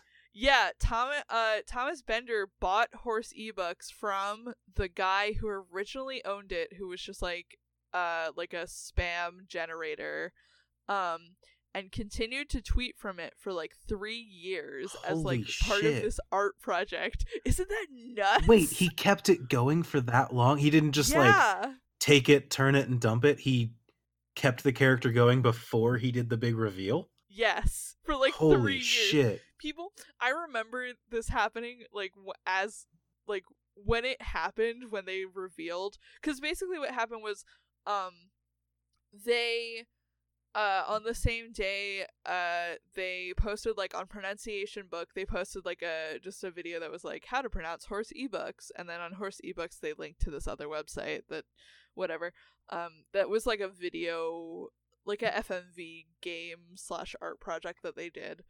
Okay. And people were so mad that horse ebooks had been like a performance art project this whole time. I mean, when you get something like that, like at the end of the day, all of those Twitter accounts are weird art projects, whether you're advertising for something or not. Well, because I think on the same day that they revealed themselves, they did like a art installation at some like very small gallery where you could like call a phone number and they would like read a horse ebooks tweet to you, which is pretty good. And okay, that's actually pretty funny. And so they came out with this like FMV game that was Bear Stearns Bravo. It's very much the same style as This Is My Milwaukee. I would say it's like the same writing and humor and kind of like bad acting. I think one of the guys, either Bender or Bacala, is in it as like a main character. Henry Zabrowski is also in it. He's a main character. You play as like, oh god, what is it? It's like the whole thing is kind of like a satire of Wall Street, and you're like a regulator like investigating investment bank, and it's just like an FMV like choose your own adventure game where all of this like wild shit happens. There's a Polygon article about it, actually. I'm gonna bring it up. Okay. And it takes place in like the 31st century. The first part is free. I remember playing it with one of my friends. We thought it was very cool and like funny because it's the same humor as This Is My Milwaukee. And then the second part you have to pay like $7 to play, and it's kind of, and I think people were kind of underwhelmed by it.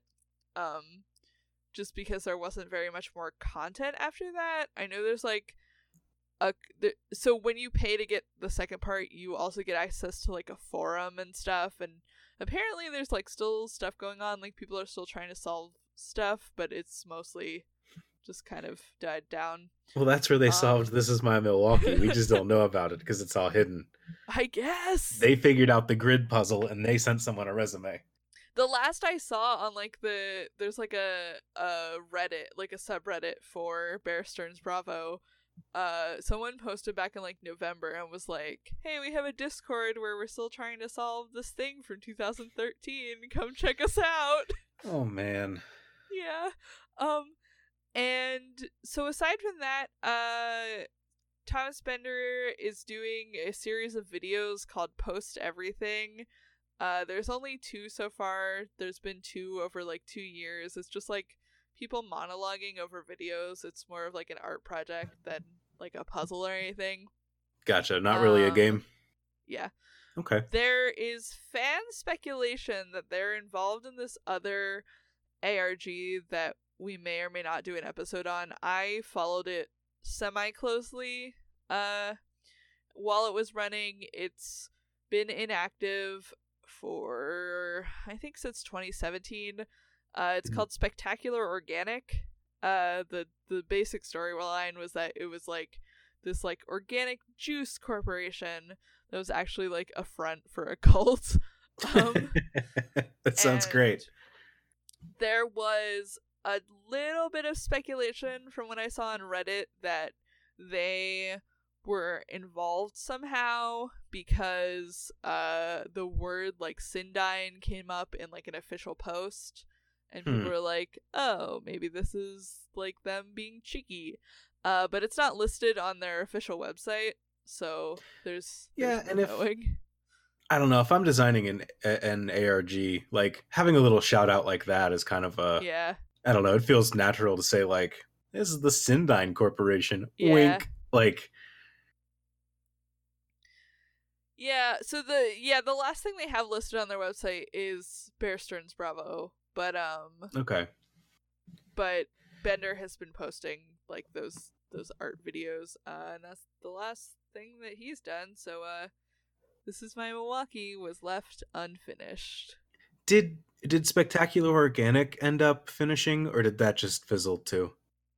It also is unfinished, which is why I'm interested in covering it. It ran for like kind of a while. It ran most of 2016, I think, and 2017. It looks like it stopped posting, or it stopped being active about 10 months ago. So that's fairly recent. Okay. Yeah. And it may yet kick back into action. I don't know. It may also just be that like everyone on the Reddit moved over somewhere else, and I'm not seeing that. But Oh, like they all got a Discord and started Yeah. doing it there instead of. Gotcha. yep. Is liking ARGs just an exercise in pain? Yes. Okay. That's kind of the vibe I always got. Are there any that ever finished? I guess corporate ones kind of finished because it's like, well, Yeah, I Love Bees has to wrap up because Halo 2's coming out, whether Well, internet nerds finish it or not. some of the viral marketing ones actually don't have. Well, they have endings, but they're not very strong endings. Like, I could not tell you for the life of me how the Dark Knight one ended, and the Cloverfield one always kind of tends to be open-ended because every time they release a new Cloverfield movie, it reignites itself.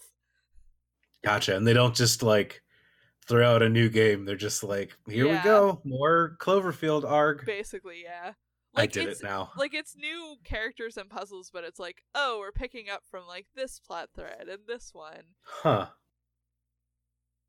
Yeah. So if you want to keep doing ARGs, the best thing to do is to watch the Cloverfield Paradox on Netflix? Yeah. Is that what we're saying? Okay. Watch the Cloverfield Paradox on Netflix. Yeah. It's our I official actually- stance. I actually watched it the night it came out last year, and I didn't think it was bad as a lot of people seem to think it was. I thought it was a fine movie. I haven't seen any of the Cloverfield stuff, which is... I should. I just need to actually get into it. The original Cloverfield, the hype was, in my opinion, as someone who actually followed the ARG while it was ongoing, was like better than the actual movie. I sort of followed the Lost ARG back in the day. Oh, now man. that you say that, I don't remember a thing Yeah. about it, but I did That was follow another it a one. little bit. That was another one where, like, every time they were marketing a new season of Lost, they were like, okay, new ARG, but we're picking back up from where the old one left off. That would explain why I had no idea what was going on, because it was like Yeah. season 4, season 5. I think also eventually they realized that, like, they didn't have enough of, like, an ARG loving demographic to, like, keep something like that going. So they just, like, would release, like, just, like, cool websites that were, like, a tie-in instead Right. of, like, actual puzzles. That makes sense. I don't know. So, all of that said, let's talk about this ARG as a whole. I've written some wrap-up questions for us. How would we rate this ARG on story? I mean, you have to factor in the fact that it didn't finish. So, Yeah. like, with all that, the in day-to-day gameplay story and, like, talking to Chuck Jagoda and Mars and Lips and doing all the stuff with the characters of the Milwaukee Tourism Board, like, that sounds really cool. Yeah. And it sounds like it was a lot of fun to do. And the videos that they put out and the like we were saying earlier, the world building stuff is big and weird. The video to this day, like I said, it's great. It's still one of the funniest, most interesting videos I've ever seen. Like, the fact that it's from a defunct ARG that never finished doesn't take away Yeah. from the fact that the video itself is really cool. But and the stuff in the, like, the PDF that you showed, like, that's all really neat stuff. I think that kind of comes from being an art collective where they wanted to make sure that kind of, like, out of context all of the big stuff could, like, stand alone and, like, tell a story on its own, which I like.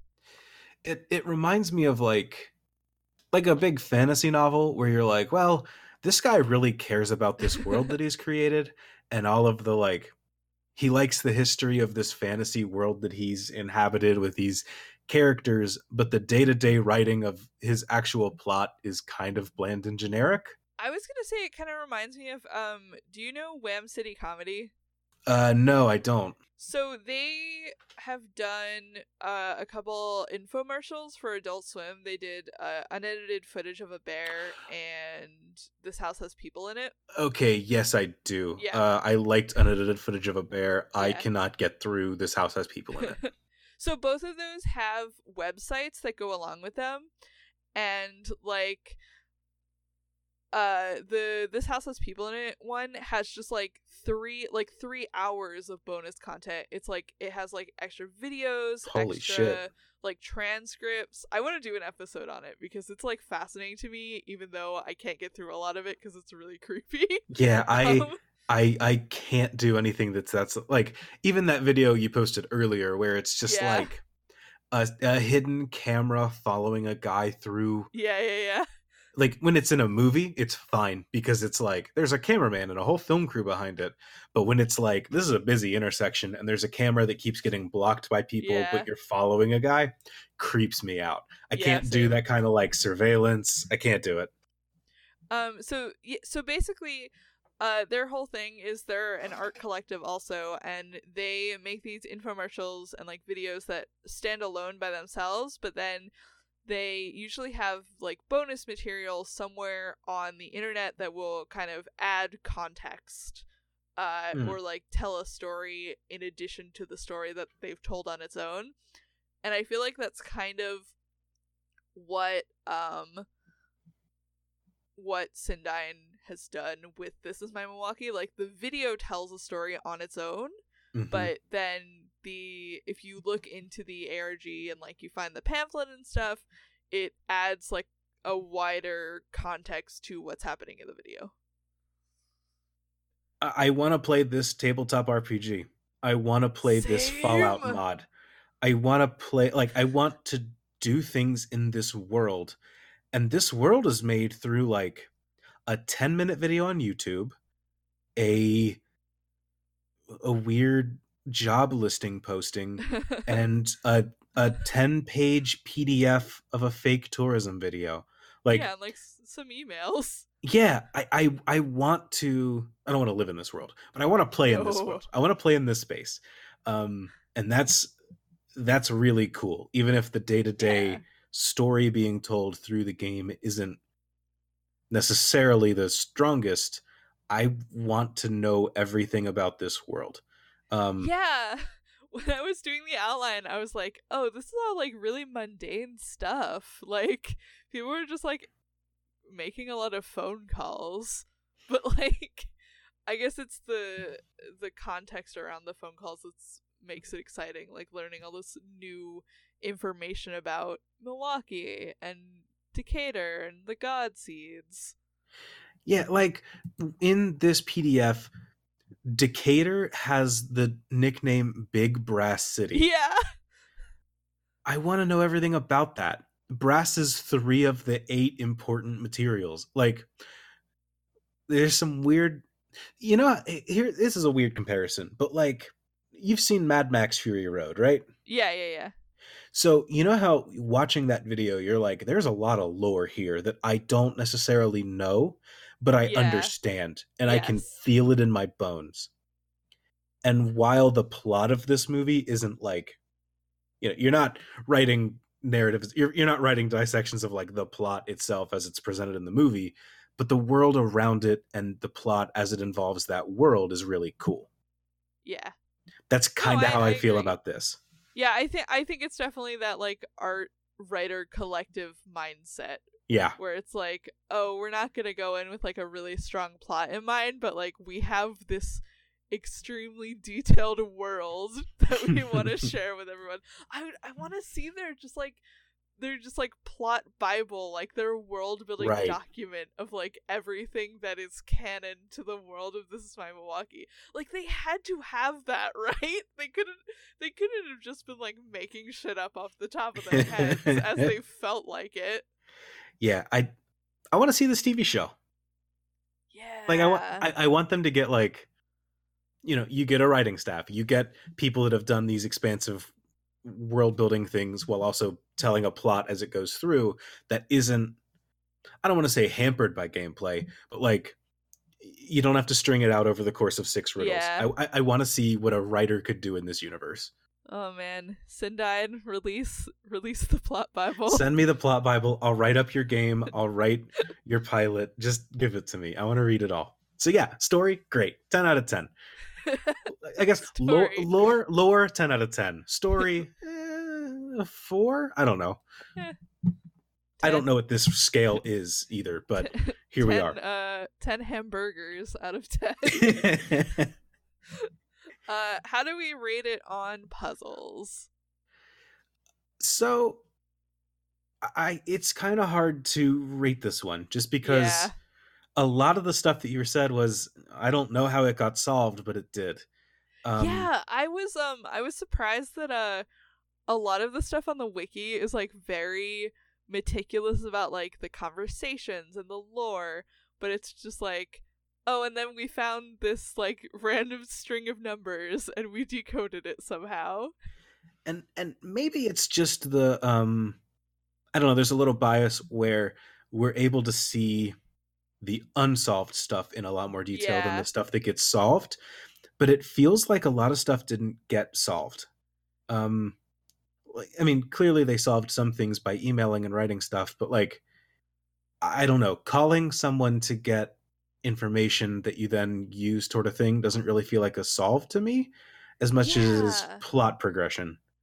Yeah, I don't like a thing that relies so much on asking the characters for help for a solution. Like, in my opinion, you should be able to look at something and say definitively, yes, this is a puzzle, and crack at it from there. Yeah, and like, and yes, we solved it. Like, there's, I don't know, it doesn't feel like the puzzle element is really there. Yeah, like, it's obviously it's there. There's stuff to do. There are YouTube sites to find, and channels, that's what they're called, and books to find. Like, a code that leads to a dead drop is really cool. Yes, I agree. It's a shame that we don't know how they got that location for the dead drop. The Twitter riddle I thought was very cool. Yeah, that's a really cool save, or a really cool puzzle and solve, and everything about that is cool. It's a shame that it took them 3 days to find the thing at the location once they figured that out, but it didn't really feel like a failed solve as much as it is just a messing up on the player end. It's just the way that people are. Yeah. But I don't know. I feel like I don't have enough information to really rate the puzzles, but the ones that I have seen don't feel... I don't know. I feel like with a lot of ARGs I've done in the past, there's a lot of, hey, we found a string of numbers or whatever, and then we did these 3 steps, and that's where we got where we're going. Maybe it's just that those 3 steps have been lost to time, and so I don't see it, but it doesn't really feel like that stuff is there. Yeah, I feel like there should always be like a very logical like point A to point B, and well, maybe not logical. You can just say like, oh, we plugged the string of numbers into a bunch of decoders until we found one that worked. But like, you should be able to explain how you got there.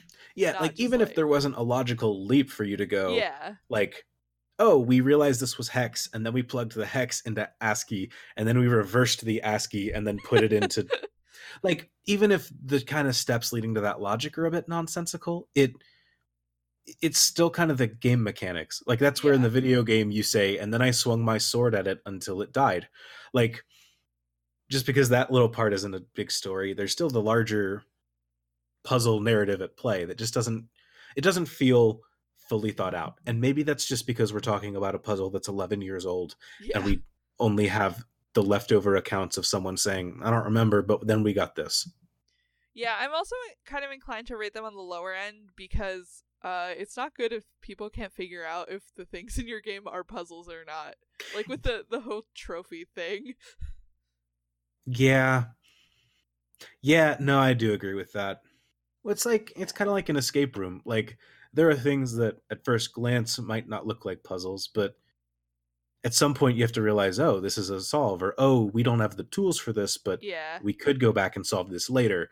We acknowledge the puzzle ability of this, even if we can't solve it right now. So I would say maybe like 2 out of 10 for puzzles. Maybe like a 3. I was But- willing to give it the benefit of the doubt and go with like a 3 or 4, just because there's so much Yeah, that I don't know, but maybe it's a 4 on I would say like puzzles, a 3. but yeah, like a 3. Yeah, 4 on puzzles, 2 on documentation. That gives you a 3. Replayability. How would you rate this? It's very good if you make your own ARG to look up an actor that used to do a video for the game. Replayability, I would say 0 from the like actual gameplay scale. On the I do want to add a little caveat though, that like the stuff is still cool. Yeah. The videos are still neat. The PDFs and stuff, they're still interesting. Even at a later time, if you just have a list of assets at hand to look at, it's a neat, cool game. It's cool to talk about. It's not necessarily good to play. Yeah, the wiki is thorough enough that I would suggest people listening to this check it out and do like a deep dive. I was really helpful in making my outline. They have screen caps and like scans of pretty much everything that I've described here. So if you want to see any of that like physically, go check out the wiki, and we'll link it in the show links probably. Yeah, I'll try to do that. Yeah. I've got a list of things to add. We'll see how it goes. Yeah, well, we'll figure it out. Yeah, I think replayability 0, but all of the individual assets are very fun to go back and look at and notice new things. I think that about wraps us up. I added a last question here to wrap us up, which is do we have anything in our lives to recommend that we've been into lately of the, I guess, mystery genre or puzzle variety? Ooh, mystery or puzzle variety. Or ARGs, if you're playing an ARG right now. So something that feels like it has all the complexity of an ARG is Kingdom Hearts 3. That just came out. I've been going through. I did a deep dive into watching all the cutscenes to get ready, and oh boy, was I not ready for it. That's its own puzzle. I'm not going to recommend that though. Honestly, I haven't seen that much that's ARGy lately. But I have been hearing a lot of really good things about Russian Doll on Netflix. Oh yes, I watched that over the weekend. It's so good. Okay, then you tell me about it. Is it recommendable in this space? Yes, my girlfriend and I watched the entire thing in 4 hours. Oh, how long is it? It's 8 episodes, but they're 30 minutes each, so it takes like 4 hours to watch. Oh, okay. Yeah, I really liked it. I don't want to spoil it for anyone. Sure. But the basic premise is that it's Natasha Lyonne, and she plays this woman who is stuck in a time loop that starts on her birthday, and it resets every time she dies. But she keeps dying in like random and unexpected and unfortunate ways. Okay. Cool. I will have to check it out and recommend that you all check it out too. Other than that, good. I don't have any puzzles in my life that I can recommend. I've been watching a lot of Letterkenny. Oh, I need to start watching Letterkenny. It sounds like a puzzle when you're trying to figure out what they're talking about. I know a lot of people that really enjoy it. I just haven't sat down to watch it yet because I know there's like 6 seasons. Well, yeah, and they're all pretty short. They're all like 6 to 8 episodes each. Oh, okay. But it's a good show. It gets a little lost in the middle seasons, but it's, what show hasn't when it's got 6 seasons? Yeah, fair enough. So do you have anything going on that you're working on that you would plug? Kinda. So outside of Russian Doll, which I liked a lot, I have been kind of at a distance following this new thing that actually Wham City Comedy is doing, and I'm about to sound like a shill for Audible, but they released an audio drama on Audible that's called Reverse Transmission, and the plot of it is extremely hard to describe because it's like a bunch of different narratives going on at the same time, but the core narrative is about this girl who becomes an Uber driver, and she works in like a car with an AI inside of it, and the AI starts hitting people with the car and killing them and forcing her to cover up the murders. Holy shit. And there is an entire ARG going along with it that's like currently running. And I'm not like actively playing it, but I'm in the Discord and I get notifications every time there's an update, so I've been kind of keeping tabs. The latest thing that happened, cool. Oh, it's super cool. The latest thing that happened was they sent out actual physical cassette tapes with like additional recordings from the audiobook on them, and so it was a lot of like millennials going to stores and like having to get cassette tape players. You'd have you'd have to get a VCR, and then you'd have to buy a TV that can hook up to the VCR, because mine can't, I don't think. It was very good. And so they sent out, they like physically mailed out these tapes that had like a whole other character's narrative from the audiobook who was like briefly mentioned like once in the actual audiobook. That's really cool. And it had this like entire new recorded audio drama on it, which was super cool, and I helped transcribe it. So if you're looking for a new ARG to get into, Wham City is doing this. The community on the Discord is actually working on transcriptions of every episode of the audio drama, so you don't have to have an Audible subscription to get involved. You can go and read those, and you should check it out. Cool. You said that's Reverse Transmission? Yes. It is written by Ben O'Brien, who is part of Wham City, and he's very cool. They also did a thing recently where they do these live streaming shows on Adult Swim where people can call in and like interact with the characters and influence the plot. And those are really fun. They're archived on Adult Swim. The first one was Cry of Man, and the audience kind of didn't know what it was doing, and they got one of the characters killed. And so when Wham City was like, oh, we're gonna do this thing again, everyone was like, all right, we're gonna get our shit together this time. So they like got the quote-unquote good ending. Nice. The second time they did that's it, Cry of cool. Man with 2 N's, right? Yes. And then the second one was called Call of War with 2 R's.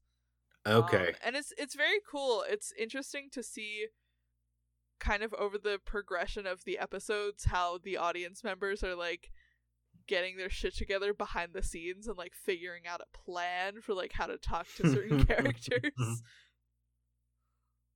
That sounds really cool. It's very neat. I like Wham City Comedy a lot. They're from Baltimore, so okay. I have to like them. But they're very cool. I like their stuff. Cool. And what have you been working on lately? Where can people find you? Oh no. You can find me on Twitter at Corpse Revivers. That's pretty much the only social media that I frequently update, I think. I write some stuff that updates. I write some web serials. You can find it all on my Twitter. And where can people find you? Pitch them here, though. What are they? Oh, God. My girlfriend Alyssa and I write a web serial called Prairie Song that's about cowboys in the post-apocalypse. And then I write another one that's a mystery. And it is called Deep Blue Bottomless. And it's like Jaws, but also it's like Twin Peaks. That sounds right up my alley. I need to check that out. Yeah, you should read it. It's pretty dope. Cool. You can find me online. My Twitter handle is at AC Sherman Writes. Like Marn, that's the only real social media I use. and I am going to start posting some stuff on the Dungeon Masters Guild pretty soon. So Ooh. if you are a tabletop gamer and like D&D and want to own modules, I will start doing that very soon. I'm gonna have one about a dungeon that might have a dragon in it, and another one about an island of glassblowers. So we'll get those that out when sounds they're out. awesome. I want to play that. I'll send you some info. Yeah, I want to play the Glassblowers one. That sounds dope. Yeah.